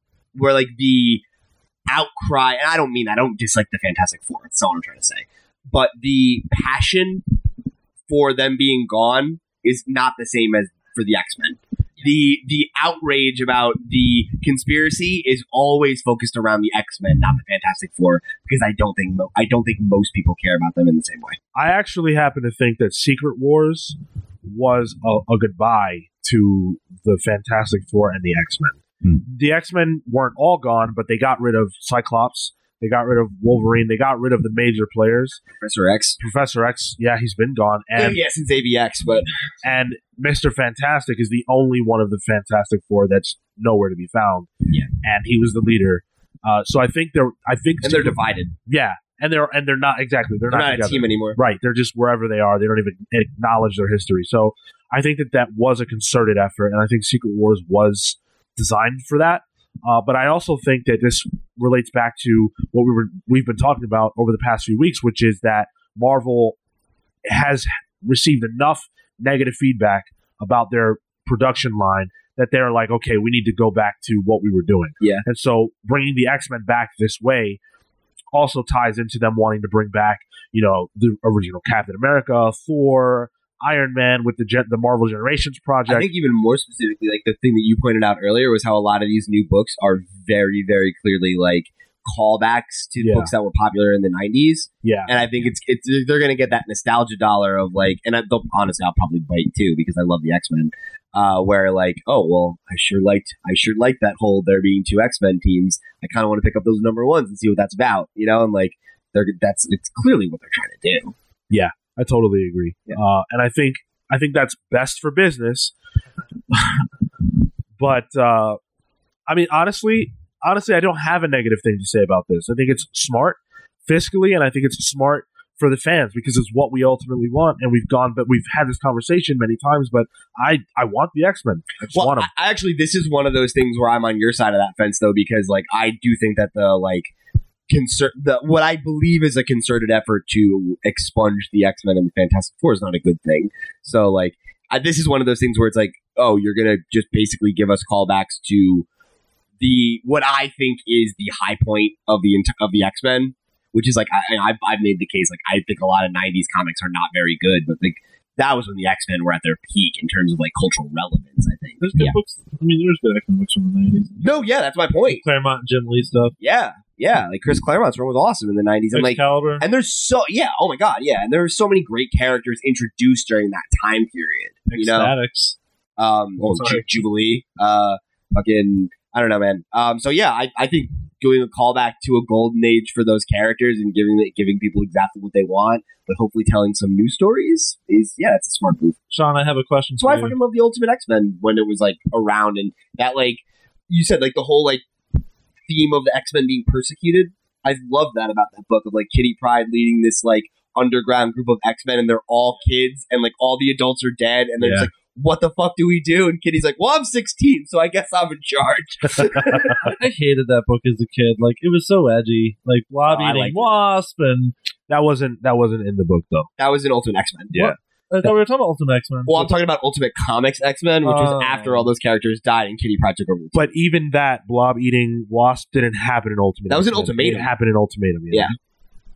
Fair enough, but I was going to ask you a question, Sean. Shoot. These 9 X-Men titles, are there any that, like, are any of the titles have any creatives attached that stand out to you? Yeah, but they stand out for the wrong reasons. For me, I don't love at all what Cullen Bunn has done with the X-Men, really. He's a real vanilla writer. He's very vanilla. He's what? Yeah, and I know you like him, Marco. He's got a fan base. That's why they're giving him all these titles. I don't think he's particularly. He doesn't light me on fire. I think the same could be said about Jeff Lemire and his superhero work. A lot of it's like his indie stuff is amazing, and I'm sure you would say the same thing, Marco, about Cullen Bunn. Yeah, I was going to say, yeah. A lot of times that just gets lost in the corporate garbage. I think that's a fair point. Yeah, that was my point too. Yeah. There you go. Yeah, so Pete, you seem very animated about your love for the X-Men over the years. Can you talk about how you became a fan of them and why they're so important to you? Sure. I mean, I think we've talked about this a little bit in the like Origins episode and stuff, but I mean, a big part of my relationship to comics is rooted in cartoons. And I mean, like in the 90s, the characters that were king in my mind, and I think in the cultural mind anyways, was Spider-Man, the X-Men, Batman, and Superman. And like they all had great shows on television. They all had video games. They all had I read the comics. That's how I got into comics, was because I watched all the Spider-Man shows. I watched X-Men Evolution on WB Kids, which is Fight Me is the far superior X-Men show. And I'll Yep, Thank you. agree. Yes, Millennial Yeah, Degrassi X-Men is so much better than anything else. It actually has like teen drama and story. It's like all the things that actually make the X-Men good, not just the tights and the powers, and those things are fun, but X-Men Evolution is dope. Sorry. I think it's aged poorly. I liked agree. it as a kid, just nostalgia. Yeah, you know what? I'm just like a thing of milk, and you age like milk. Yeah, a thing of milk. X-Men Evolution is a fine for whatever wine. reason, the word carton could not come to mind there. But anyway, the original X-Men show, the animated series, I think that's the money, baby. Oh, I totally disagree. I think that show is so overrated and rose-colored nostalgia glasses. But that's an argument for another episode. I mean, I guess not. This is the X-Men episode. X-Men episode. This is the X-Men episode, but it was Pete's platform. I'd like to celebrate the things I like about the X-Men. So, I mean, that was a big thing for me, was just that the X-Men was like the first comic that I ever like regularly read was actually X-Force. And I read Excalibur too as well. And I just, it was the same reason that I think that Peter Parker is such a winning character, is that it's when you're a kid and you like comics, or you like superheroes or whatever, the X-Men are perfect. You know, it's like there's an X-Men for everyone. You know, it's like it doesn't matter who you like, but there's one of them that you're like, I'm like them, or I like their powers or whatever, and you have that point of entry. And you know, like that's the teen dynamics and everything there are just such a big part of those books, and I just love them because they spoke to me. You know, it was like I was reading about kids and they had kid problems and they worried about, you know, like feeling like outsiders and just having that feeling of like wanting to belong to something. And I think those are just very, you know, they're very human stories, and they're things that all kids feel and all kids identify with. And I think the multiculturalism was a huge thing too, you know, is that like I grew up in a place that was very like ethnically diverse, and it was cool to look at the X-Men and see something that tried to be a microcosm anyway, and represent people of all different creeds and stuff like that, you know, and it was just, it always spoke to me. You know, I think it's easy to like the X-Men, and I think there's a reason that they've endured and why they're so popular is like they're just very, they can speak to anybody. If you're an edgelord, there's a million edgelord X-Men. If you like Silver Age, you know, poppy kind of comic book characters, they got them in droves too, you know. And I think that's the fact that it all works and that they all feel like part of the same collective is what is so cool about the X-Men. You know, it's like the X-Men can be whatever you need them to be. Kale? Yeah, no, I completely agree. I am very excited about this too. I have never been one to really follow the X-Men. I was sort of on board when Bendis took over. And you know, I've gone back and I've kind of waffled with the you know, the back in time, the lost in time X-Men. Oh yeah. And I can't really decide how I feel about that, but I legitimately have always been an X-Men fan. I'm a Cyclops fan. Let's go, Kale. I love that you're a Cyclops fan, but you're so vehemently not a fan of Jean Grey. Thanks. It's so funny. Now I'm mad at Kale again. That's BS, dude. And now here's the real main topic of the show. What the fuck is your problem, Kale? I think this topic is a secret veil to basically air grievances, basically. Dude, the only grievances I have are with people who have grievances about me liking Jean Grey. That, you know what, dude? I don't even want to hear you say that anymore. I think executive decision, I think we should put a moratorium on anything negative about Jean Grey. Whoa! All right, President Trump. Yeah. Yeah, I'm taking over. I'm flexing now. Any Jean Grey news is fake news. No. Any polls you hear about the popularity of Jean Grey are fake. Kale's fake. Well, that's Kale, you are fake news. Yeah, you're not Alternative fact. So when I was a kid, and it was actually a huge part of my like growth as like a writer, I did an X-Men text-based like role-playing game, and it was huge. I was this Human Torch-like character, and I was terrible at it. Everything I did was, you know, a rip-off of something else, but I mean, that's how you learn, right?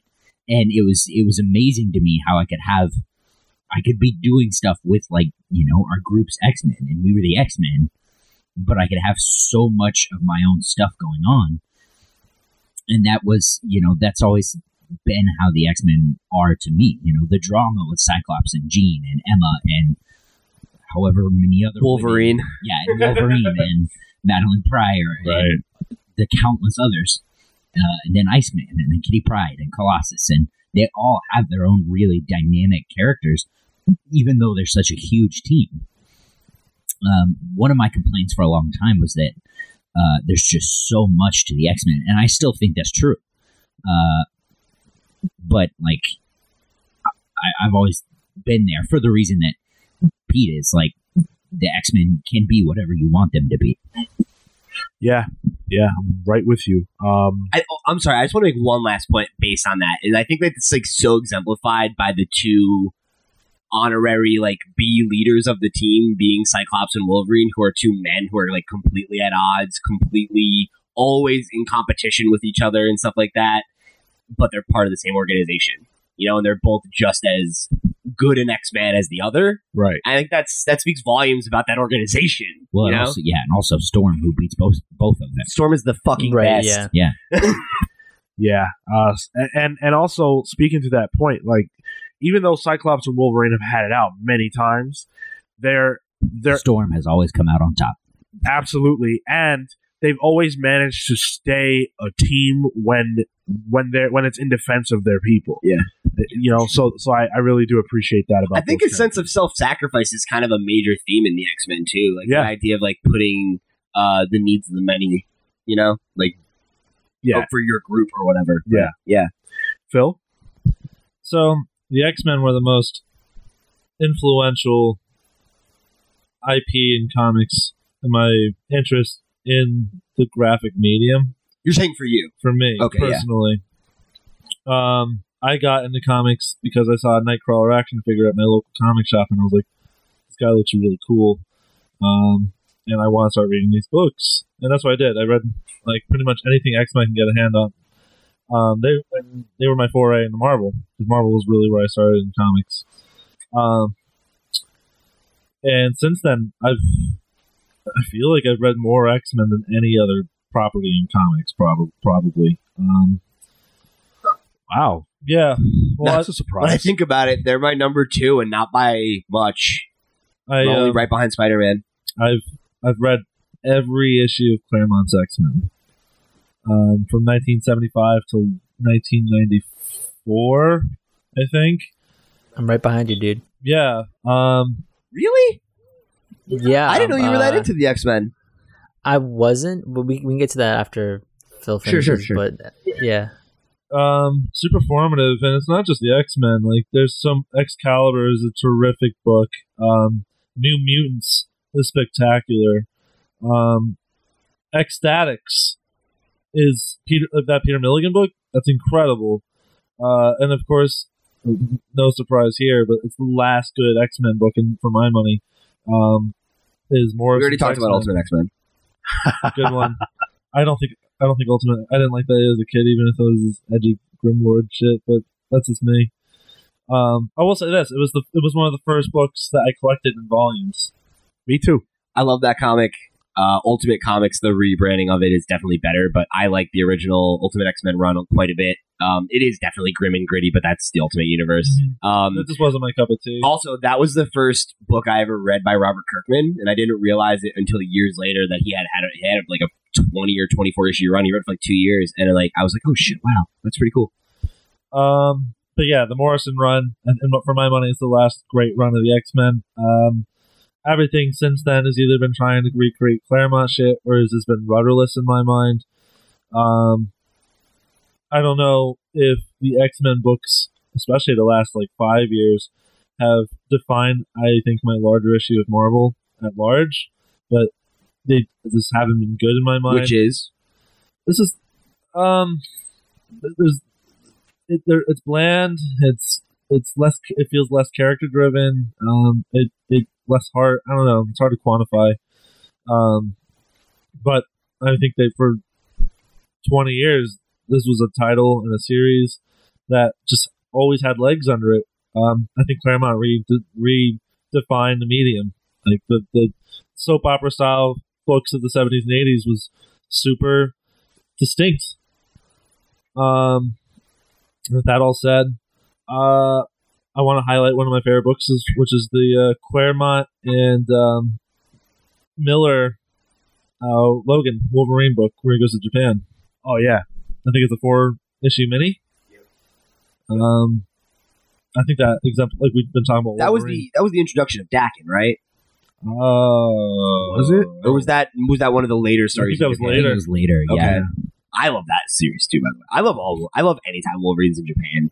Yeah. That was like why I was so hyped about the Wolverine. It's like, oh, cool, we're gonna get Wolverine in Japan, and it's like, it's fine. It's kind of, I guess it's like the Batman thing in a way that I don't really talk about. That I have this deep rooted love for the X-Men, just like Batman. Typically, cause usually it's like, I feel like both X-Men and Batman are pretty well represented stuff. Because most of the time you're called to the mat for Superman. Yeah, I feel the same way though. Where it's like I identify as like a Spider-Man fan, so that's always the character I want to celebrate. But like the X-Men were just as formative for me. You know, like I loved the X-Men when I was a kid, and I've always loved the X-Men. And Evolution is a good show. I don't want to detract from it. The show is really good, but I so many people hate on it, and I don't think it's fair. It's got my favorite version of Cyclops, I think. I do, because it's the only one where like I don't know, I like he's a person. And like I really actually feel for him, and I don't feel like there's any of the problems I end up having with the character are not present. My favorite version of Cyclops is the Morrison version. I think that's the most interesting character arc.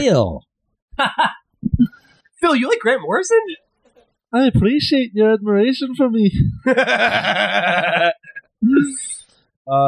like, I hope one day we get Grant on the show and we can like get him to do his own version of him imitating him. It'd be funny if we had a conversation. Shitty Phil impression.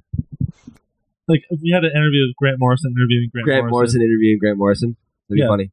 Okay, I'm sorry. I'm the Grant Morrison of Earth 2. Oh my god, he would probably do that. And he'd eat that shit up. Oh man, that'd be awesome. Okay, so go ahead. Yeah, but I know this is a contentious conversation on the podcast, but I really like 5 of the X-Men movies. A lot. I like 5 of them, probably. Yeah, the first 2, the next 2 in the reboot, and then Wolverine. Yeah. I don't even think I've seen 5 X-Men movies.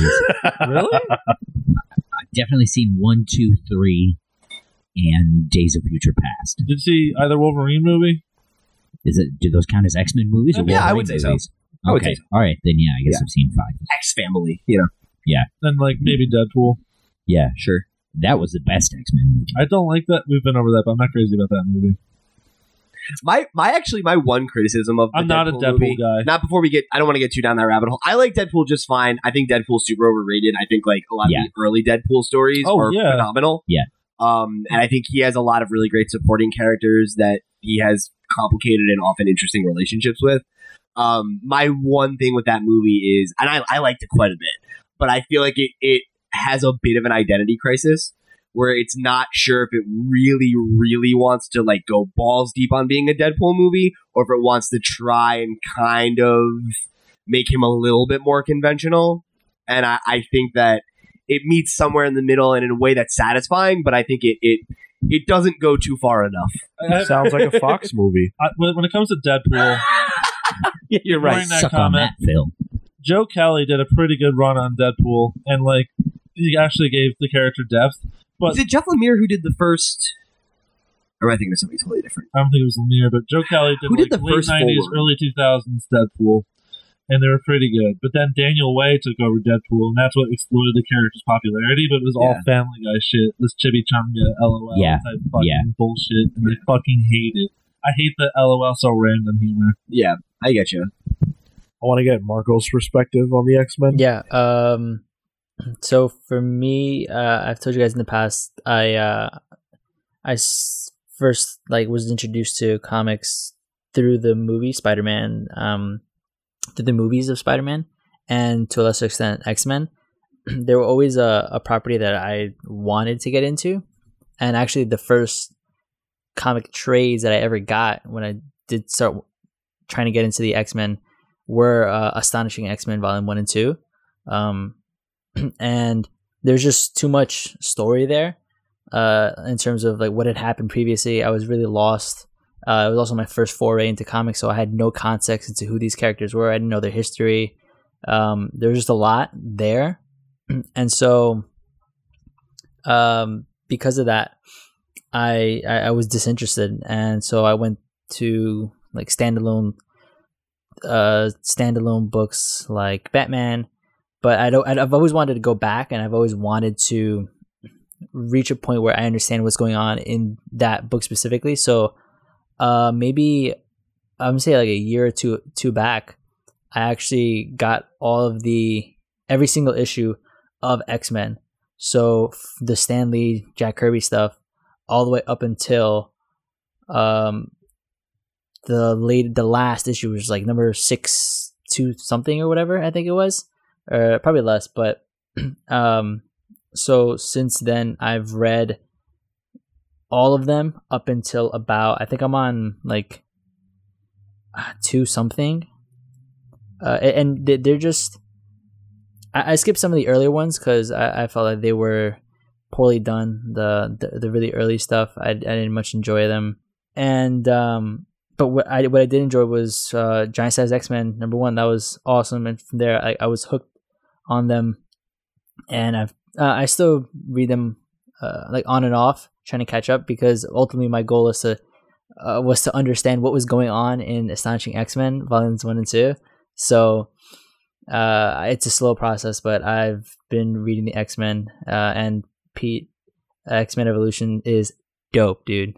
The best. Yeah. So yeah, they're my first comic, and because of that, they sort of triggered a need for me to start at the beginning of a series and then get to the end. I just want to say though, that anecdote is so funny to me because I think that exemplifies like why people are so afraid to get into comics. You picked up your first comic and you're like, I don't have any idea what's happening. I'm going to spend the next 5 years of readership trying to catch up on all the X-Men so I understand what was happening in the first comic I ever bought. Basically, that was it. That's what started me, is like, all right, I need to know what happened like at the beginning, because I don't get any of this. I can't just start a story and not have the gaps filled in, because for me, I don't feel like I'm enjoying it completely as having that history. So I think the X-Men are particularly hard to jump in on like randomly like that because there are so many characters and their relationships are so important. Yeah, and the book that I picked up was, I think Professor X was dead or something, and he had just come back to life, and also what's her face? The Diamond Chick. She was she was leading the X-Men, and she was having she was in a relationship with Cyclops, and I was confused because in the movies it was Jean Grey, and it was always alluded to as Jean Grey. Was it Wolverine wasn't there? So all these characters that I knew about weren't reflected in the comics, and so because of that, I was just completely lost as a reader. I was just I couldn't go forward with that book. It actually bothered me a lot when I first picked up an X-Men comic that was, in the 2000s. It bothered me a lot that they were together, that Emma and Cyclops were a thing. It was jarring, not just because Jean wasn't in the picture, but because I didn't like Marco. That was out of nowhere. I didn't know anything about their relationship in the comics, so I was just like, "What the hell?" I don't like Emma Frost. Yeah, I have mixed feelings about Emma Frost, but I definitely don't like her for Cyclops. Was it? I think it was Uncanny X-Men that Joss Whedon had that run on, right? Astonishing. It was astonishing. Yeah. Okay, it was astonishing. That's probably exactly what you're talking about then, right? Yeah. It is. Yep, okay. Exactly it. Yeah, that was the one run where I remember I was like, I still don't like Emma, but she's pretty good in that book. Oh, and Beast was like a cat. Yeah. Like a cat. So I was just like, I don't understand any of this. A secondary mutation. Yeah. Started becoming more lion-like. Yeah. Super weird. I remember there was like a whole subplot where it was like wife or girlfriend at the time. There was like a whole question of like a legal case or something like that happened in the books. Like if it was like bestiality because he was so much like an animal. Yeah. So weird. That was so weird. So that was my introduction, man. And have any of you guys ever seen the Astonishing X-Men motion comic that they did? It's pretty good. It's solid. Really? Yeah. It's fine. It's okay. It's basically the same thing. And again, if I see it now, I still don't know what's going on. It's exactly that. So. Well, yeah. It came out at the same time as the Spider-Woman. Yes. One. Yes. Which was good too. Which was good. They made a Thor one too. Did they? Black Panther one as well. Oh yeah, I forgot about that. Yeah. So for me with the X-Men, I mean, like most of the rest of you, I got into them from the animated series. The initial one, X-Men Evolution. No, I was a little old at that point. And that show really spoke to me, and I don't entirely know why. Cool. I mean, it was very cool. But there was a killer theme song. Yeah, that theme song, man, was rocking. We did that in perfect sync, and I love it. We didn't plan that at all. We weren't even looking at each other. We're not even in the same state. That's very true, guys. I regret this. So I had all the toys. I had every X-Man character that there was. And Cyclops so bad. You didn't have him? No, never found him. I don't think I ever. No, I've never had an X-Men toy. Really? Yep. Well, I know what I gotta get you for Christmas for now. Yeah. Sean's gonna get Kale a Jean Grey toy. You're damn right I am. My You're God. damn right I am. I would fucking love You guys wait until the Christmas episode because Oh my we're God. gonna. Can we do Secret Santa? I'm booking That'd it be now. so cool. We're gonna do Secret Santa, and I'm gonna rig it so I get Kale. Sean And- puts it together, so he's just like, Yeah. okay, I'm gonna get Kale, and I'm gonna give you a Jean Grey toy, and you're gonna thank me on the You air. gotta get him a Jean Grey like statue, like one of the Gonna ones be like like- I have for Invincible. Like I'll do it. I don't like an even have one, and I'll get it for expensive, Kale. Nice ass Yeah. statue. And you're gonna thank me. You're gonna Kale, watch on me the air. throw it off my roof, and then, Don't you dare! and then you're gonna watch me quit the Comics Pals. That's when just no, Kel just like he's just like, and he just re-gifts it to you for the next Ooh. Christmas episode. I know you like this, buddy. It's Sean's Low. birthday, and he gives him the same statue. Low. Phil's gonna get me as a Secret Santa, and he's just gonna give me like a potted plant. No, I'm gonna give you a big pile of lube. Okay, so anyway, I was talking about how Big much. pile of lube. Much like when you take lube out of a tube, you can't put it back. That's what just happened. We can't ever get that second of our life. I really want. Can't go back. I want to talk about X-Men appreciation and not that. Bon Jovi and Lube. No, neither one of those things. Appreciation. Okay, sure. So Thanks. So when I was watching the show, the two characters that stuck out to me the most were Cyclops and Jean Grey. That should surprise no one. Beast was important to me. love Beast. Yeah. Wolverine, and then I stopped being a fan of his. Storm was also really important to me, although I think she's underutilized on that show. But Cyclops and Jean really stuck out to me. Something you said, I think, on the last episode or the episode before, Pete, was that boys like Jean because, for reasons that, Oh, yeah. I wasn't even like talking specifically about Jean Grey, but I was talking about a lot of just like the big two's female characters. Yeah. So that like I don't think that they resonate with women. Right. They resonate with boys because they're like a boy's idealized version of a woman, not a woman. yeah. So for me, I'm a lifelong fan of the character, and what I always liked about her, specifically on the show, was that they used to keep her back. She wouldn't go on the missions with them, right? And she would use Cerebro, and she would help them from the base. But what I liked was how they kind of broke her away from that. You got to see her growth as a character. She was one of the few characters on that show that had like an arc that they went through. Yeah, with the Hellfire Club. Yeah, like, yeah. and the Dark Phoenix and all that stuff. Like they really took her through something, and I always appreciated the character's strength. Mhm. That was what spoke to me. So the reason why I'm such a big fan of her is because of that show and that kind of like arc and that lesson that I got from that show. Sure. And then like one of the first comics I ever read was an X-Men comic, and everyone knows this. This isn't a surprise. Professor X and Magneto are allegories for Martin Luther King and Malcolm X. I wrote a whole paper about that. You did, yeah. And so I learned that later in life, and it kind of enriched my love for these characters because there was depth that I didn't know was there. Yeah. And like It also helped me understand history in that way too. Right. I'm like, oh, okay. Like I immediately I have a shorthand for these actual real world figures because I'm like, oh, whoa, totally. that's so cool. you Yeah. know? And all the reasons why the X-Men have been so important, I didn't know them as a kid. I just knew they were cool. And so peeling back the layers of the characters and of their origins, why some of them were created, some of the specifics that go into that, has always fascinated me. And it's made me fall even more in love with these characters. I didn't read an X-Men comic that was like modern until it was a random issue of Uncanny that in the back you could subscribe to Marvel Comics. They would send them to you. And so I subscribed to Ultimate Spider-Man and Ultimate X-Men. And Ultimate X-Men I thought was amazing because I didn't know it at the time, but these were some amazing creators that were on it. They had some really, really great writers and artists on that book. People who went on to be like really important. Yeah, exactly. And then I graduated to Astonishing X-Men, and that's when I, like Marco, was like, wait, I don't understand this at all. Right. And then I fell in love with the X-Men all over again because I fell in love with them as comic book characters in the actual comics. Right. And I think that I have the deepest appreciation for them in that medium. because of all the things that I've got to experience with them.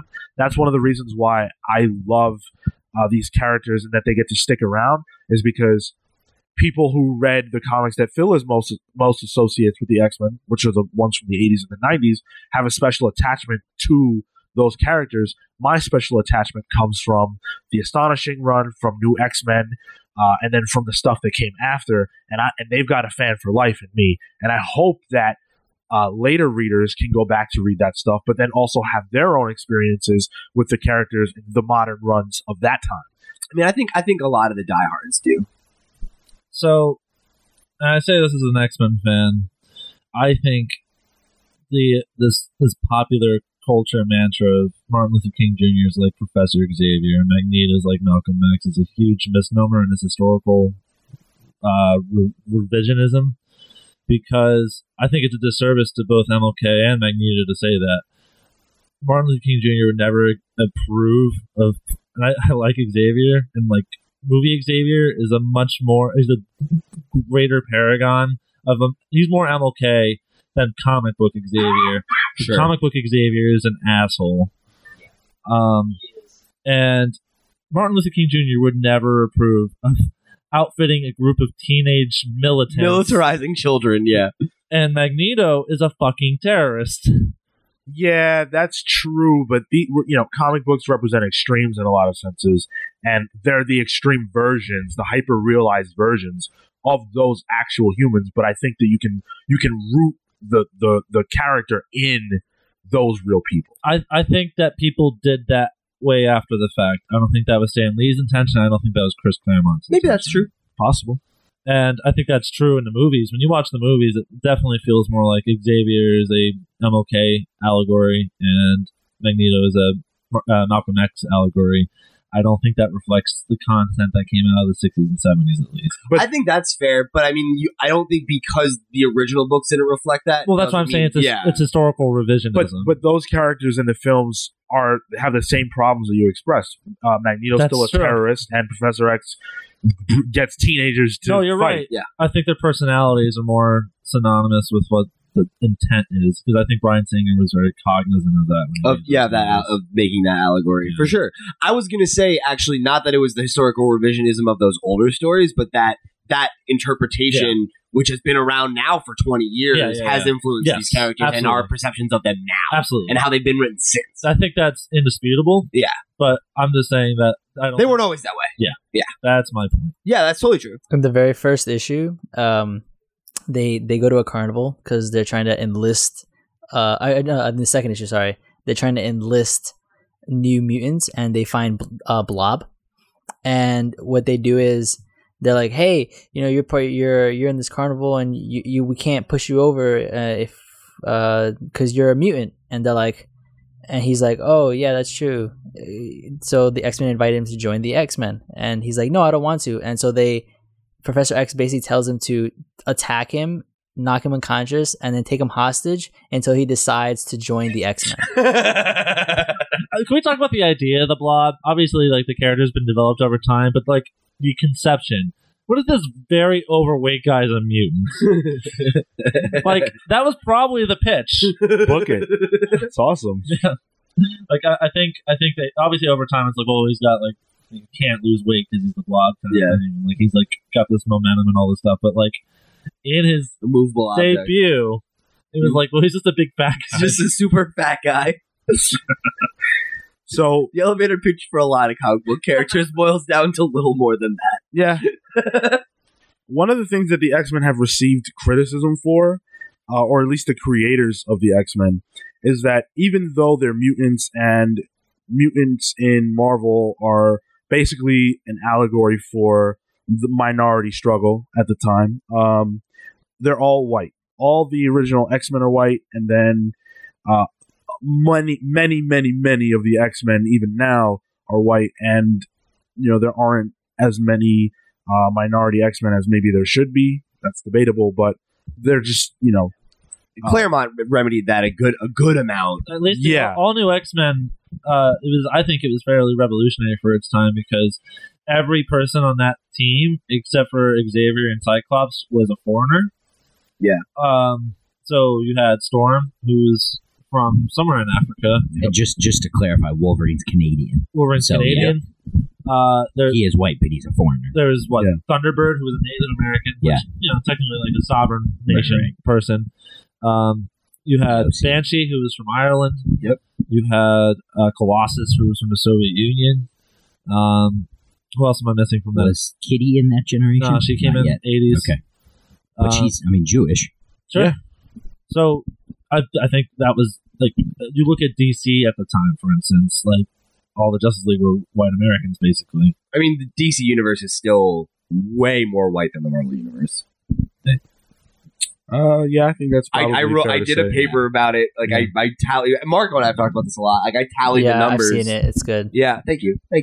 I tallied the numbers. It's like, it's just true. Like, Marvel does a better job of representation. The X-Men are a huge part of that, though. Like, if you take the X-Men out of that entire thing goes out the fucking window. But for 1975, this was huge. Yeah, absolutely.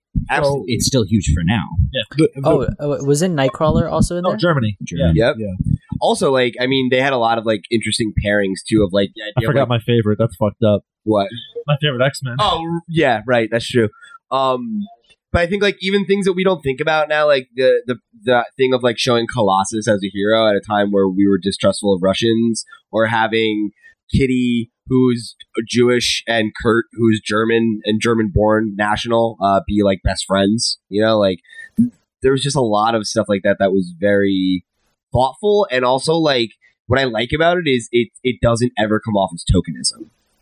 It's not just that, but, like, X-Men were doing things that were not really seen in comics, like interracial relationships. Like, they would tease the Wolverine Storm thing, Right? And they would actually show that. Well, and Storm and not Cyborg. What's his name? Talking about Forge. Forge. Is it Forge? Yeah, but Forge is black. No, Forge is white. no. Yeah, Forge is white. I thought Forge is Yeah. Hispanic. Are you No, sure? he's Latino. He's Latino. Oh, okay. So again, that's my point. They're an interracial couple. Wait, yeah. Excuse me. The confusion there between white and Latino in comics is a huge problem. That Kyle Rayner. Kyle Rayner's Latino? Yeah. Holy shit! I didn't know that. There's also Sunfire. He's an Avenger now. Oh, that's right. Sunfire was original as a 75 X-Men, and he was Japanese. Yeah. Well, and it's also like Psylocke was originally white, and then they made her Japanese. That's a convoluted story. Yeah, no, I know it is, but they did it. So we're talking about the criticism of them being too white, and as you guys are saying accurately, that was definitely remedied. But By people who expanded on the lore. right. But the argument has been, and I'm curious to get your take on this. The argument has been, if the X-Men are a failed allegory for what it's like to be a minority, because they have the capacity to hide what it is about them that makes them strange. Mm-hmm. The original X-Men, none of them have anything that they can't hide. Beast is does. just a no. Eventually. The original Beast is the just original, his hands and feet are big. well, his hands and feet are big. His but hands and feet are big. Yeah, He has to like- get They bigger were like shoes. really big. Like, you couldn't wear shoes. He has to go to the Home Depot to buy gloves when he's cold. I'm not saying it's the same thing as Oh, being black, but man. I'm just or Angel had wings. Like, He could hide them. yeah, I'm just saying. Oh, Okay, He has to strap a thing to his back. all right. Oh, fine. His life is so hard. I'm not saying that, but you could also make the case that could also be an allegory for like for minorities assimilating Well, and hiding. I don't know. I have thoughts on this. I mean, I don't disagree, but with what Sean's saying with the original 5 is That's fair. they were white. I think there's a few things on this. Obviously, later this is the kind of thing that's addressed, like with Nightcrawler, for instance. Like they give him a image altering device so he blends in, He can be normal. and at first he does that, but he's like, "No, this is a pox upon my actual identity and who I am, and I reject this." I like that. Yeah. And that's not unique. This is the kind of thing that happens, and this is stuff that happens within X-Men comics, where it's like, well, you can hide who you are in public, and I can't. Yeah, it's like that quote. I think it's in X-Men 2. Mystique, right? Well, not Mystique. I'm thinking of. It's like they're talking about. They start finding the cure, and Rogue bursts into the room of like Storm and Professor X and Logan, and she's like, "Is it true? Have they found a cure?" And Professor X goes, "Yeah, I mean, it seems like it." And Storm goes, "No, you're perfect, just the way they are." said the woman who can fart clouds to the girl who kills people when she touches them. Well, Right. Yeah, right. Well, this is that's where the conflict comes from in this soap opera type of comics. But I think the big thing is that the X-Men have spoken to a lot of people who have felt marginalized, and that is an outlet for people to feel some kind of identity, like they relate to the comics. Like even talk about Bryan Singer. The reason why he was drawn to it is because he related to it in a sense of like homosexual marginalization. That's why Ian McKellen did the project, is because he thought, oh, like these books represent people who are maligned and marginalized. So like you could revisit the content and ask if this is, racially or sexual identity wise relevant, but I think relative to its time, it had a huge, profound effect on a lot of people. I think the more important thing isn't to criticize or like, and not that there isn't value in having the conversation, but not to identify or criticize the original stories for not being progressive enough or for being too white or for any of those things, but to look at what they inspired that were good. That's what I was trying to say. Yeah, exactly. Yeah. And like that, I mean, that to me is what's important, is like, were Stan Lee's stories like these, pillars of progressive literature? Like maybe not, but they sure inspired a lot of things that were, and a lot of characters that are, and things that mean a lot to a lot of people. So, I mean, I think that's what's important there. I wanted to ask this. I've been like, when Sean told us this topic, I'd said I'd kind of been thinking about it a lot with the announcement of the mini X-Men books that are coming up this year. And this is just me thinking, because I'm not a huge X-Men fan, and obviously I'm a white man.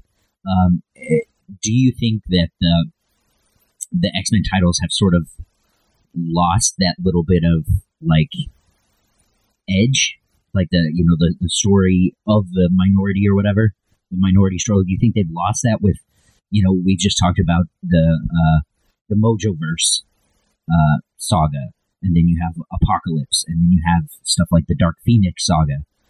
Like, does that get lost in those stories? So I think that it can and has at times. I think over the last probably 10 years, most X-Men fans would argue that they've been too rooted in that struggle, the struggle of we are minorities, we are endangered. And I think there's some validity to that, because the cool thing about the X-Men was, all right, well, here are these, maligned characters who are fighting for the survival of their people, but they're also actual superheroes. And they save the world. And they save the world from things that sometimes only they can deal with. And so when you don't allow them to kind of stretch their wings and tell the Apocalypse stories, and every story is like a Messiah complex, which I enjoyed, but they did it 3 times, where it's, okay, this is the end of everything. The mutants are about to be gone. Beast is doing whatever he can to figure something out. Here's this Hope, this actual character named Hope, who's going to, bring everything back to square one. I think that overall narrative has grown stale.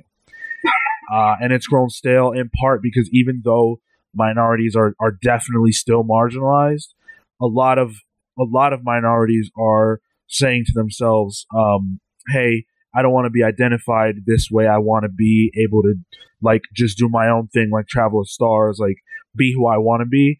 And I don't know that the X-Men have necessarily gotten to that point where they're allowed to do that. That's really interesting. I've never thought about it that way, but I think you're right, where I guess like the narrative still seems rooted in like the old school problems of being a minority. And I think like while being a minority is obviously still the struggle is there, but I think the struggle is different now.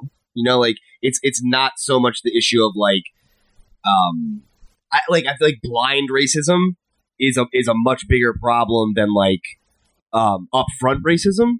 And like you could tackle that in a way that's really interesting, as opposed to the being like we're constantly threatened, we're constantly endangered. Like you could try to tell stories that are more about identity within that culture after that. I don't know. I think 2017 upfront racism is like reared its ugly head. In That's true too. Yeah, that's true too. But in like up until 2015, like for the most part, it was the more subtle stuff. Yeah. I don't think that's necessarily true either. Well, okay, so let's not get into that. The point that I was trying to make, and that I think Pete is agreeing with, is that okay, so racism is still a big issue. Minorities are saying to themselves, well, okay, this sucks and it's terrible. We're going to try to do what we can to bring up ourselves and our communities, and we're going to do better.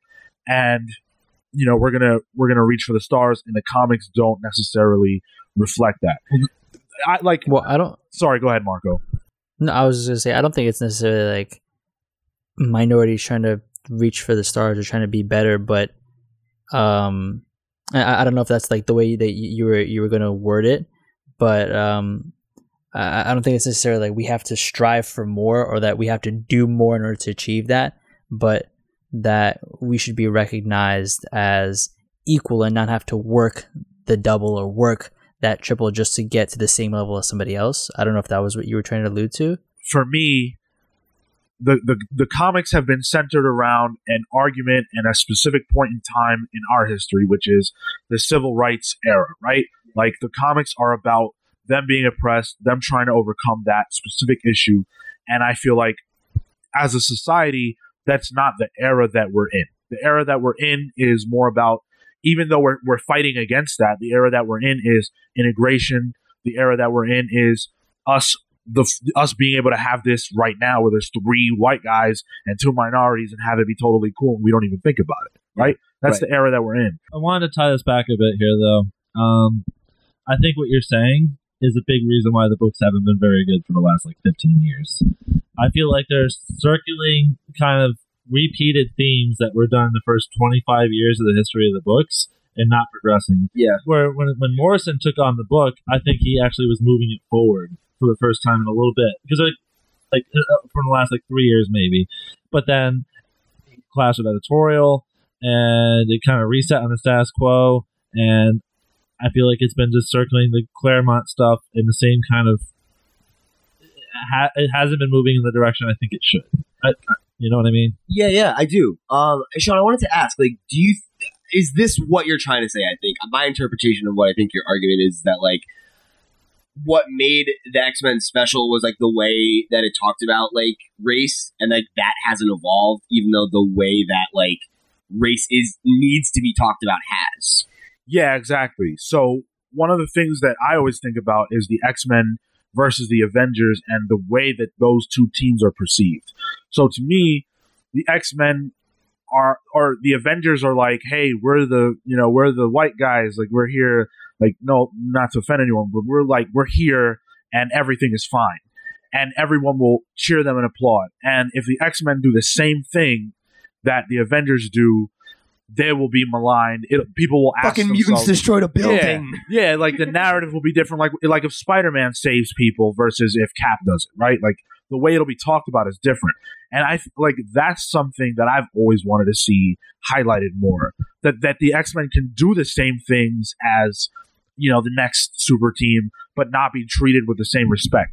When they did AVX, one of the questions was, well, who's the better leader, Cyclops or Captain America? And I always have interpreted that as, well, Captain America is automatically going to be seen as the better leader because he is who he is, and Cyclops is who he is, and who he is a mutant. That's why that book had interesting ideas. Yeah. Cyclops is a revolutionary, and as that kind of concept was, I thought, a good idea, and I think it was a logical direction for the character, but it was just fumbled so badly. Yeah, I just want to sort of jump off what you're saying with a quote from Mark Guggenheim, who's writing X-Men Gold. Yeah. And then maybe we can kind of finish our thoughts on this. Sounds good.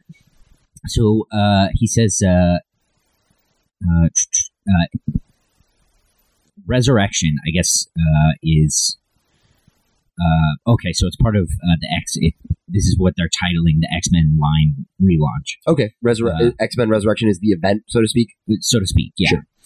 So Resurrection is Mark Guggenheim says it's more about the X-Men as heroes rather than the X-Men as a struggling minority fighting for their very existence. That existential crisis is tabled for the time being. It's been a while since the X-Men have really been able to catch their breath and not worry about the end of mutant kind.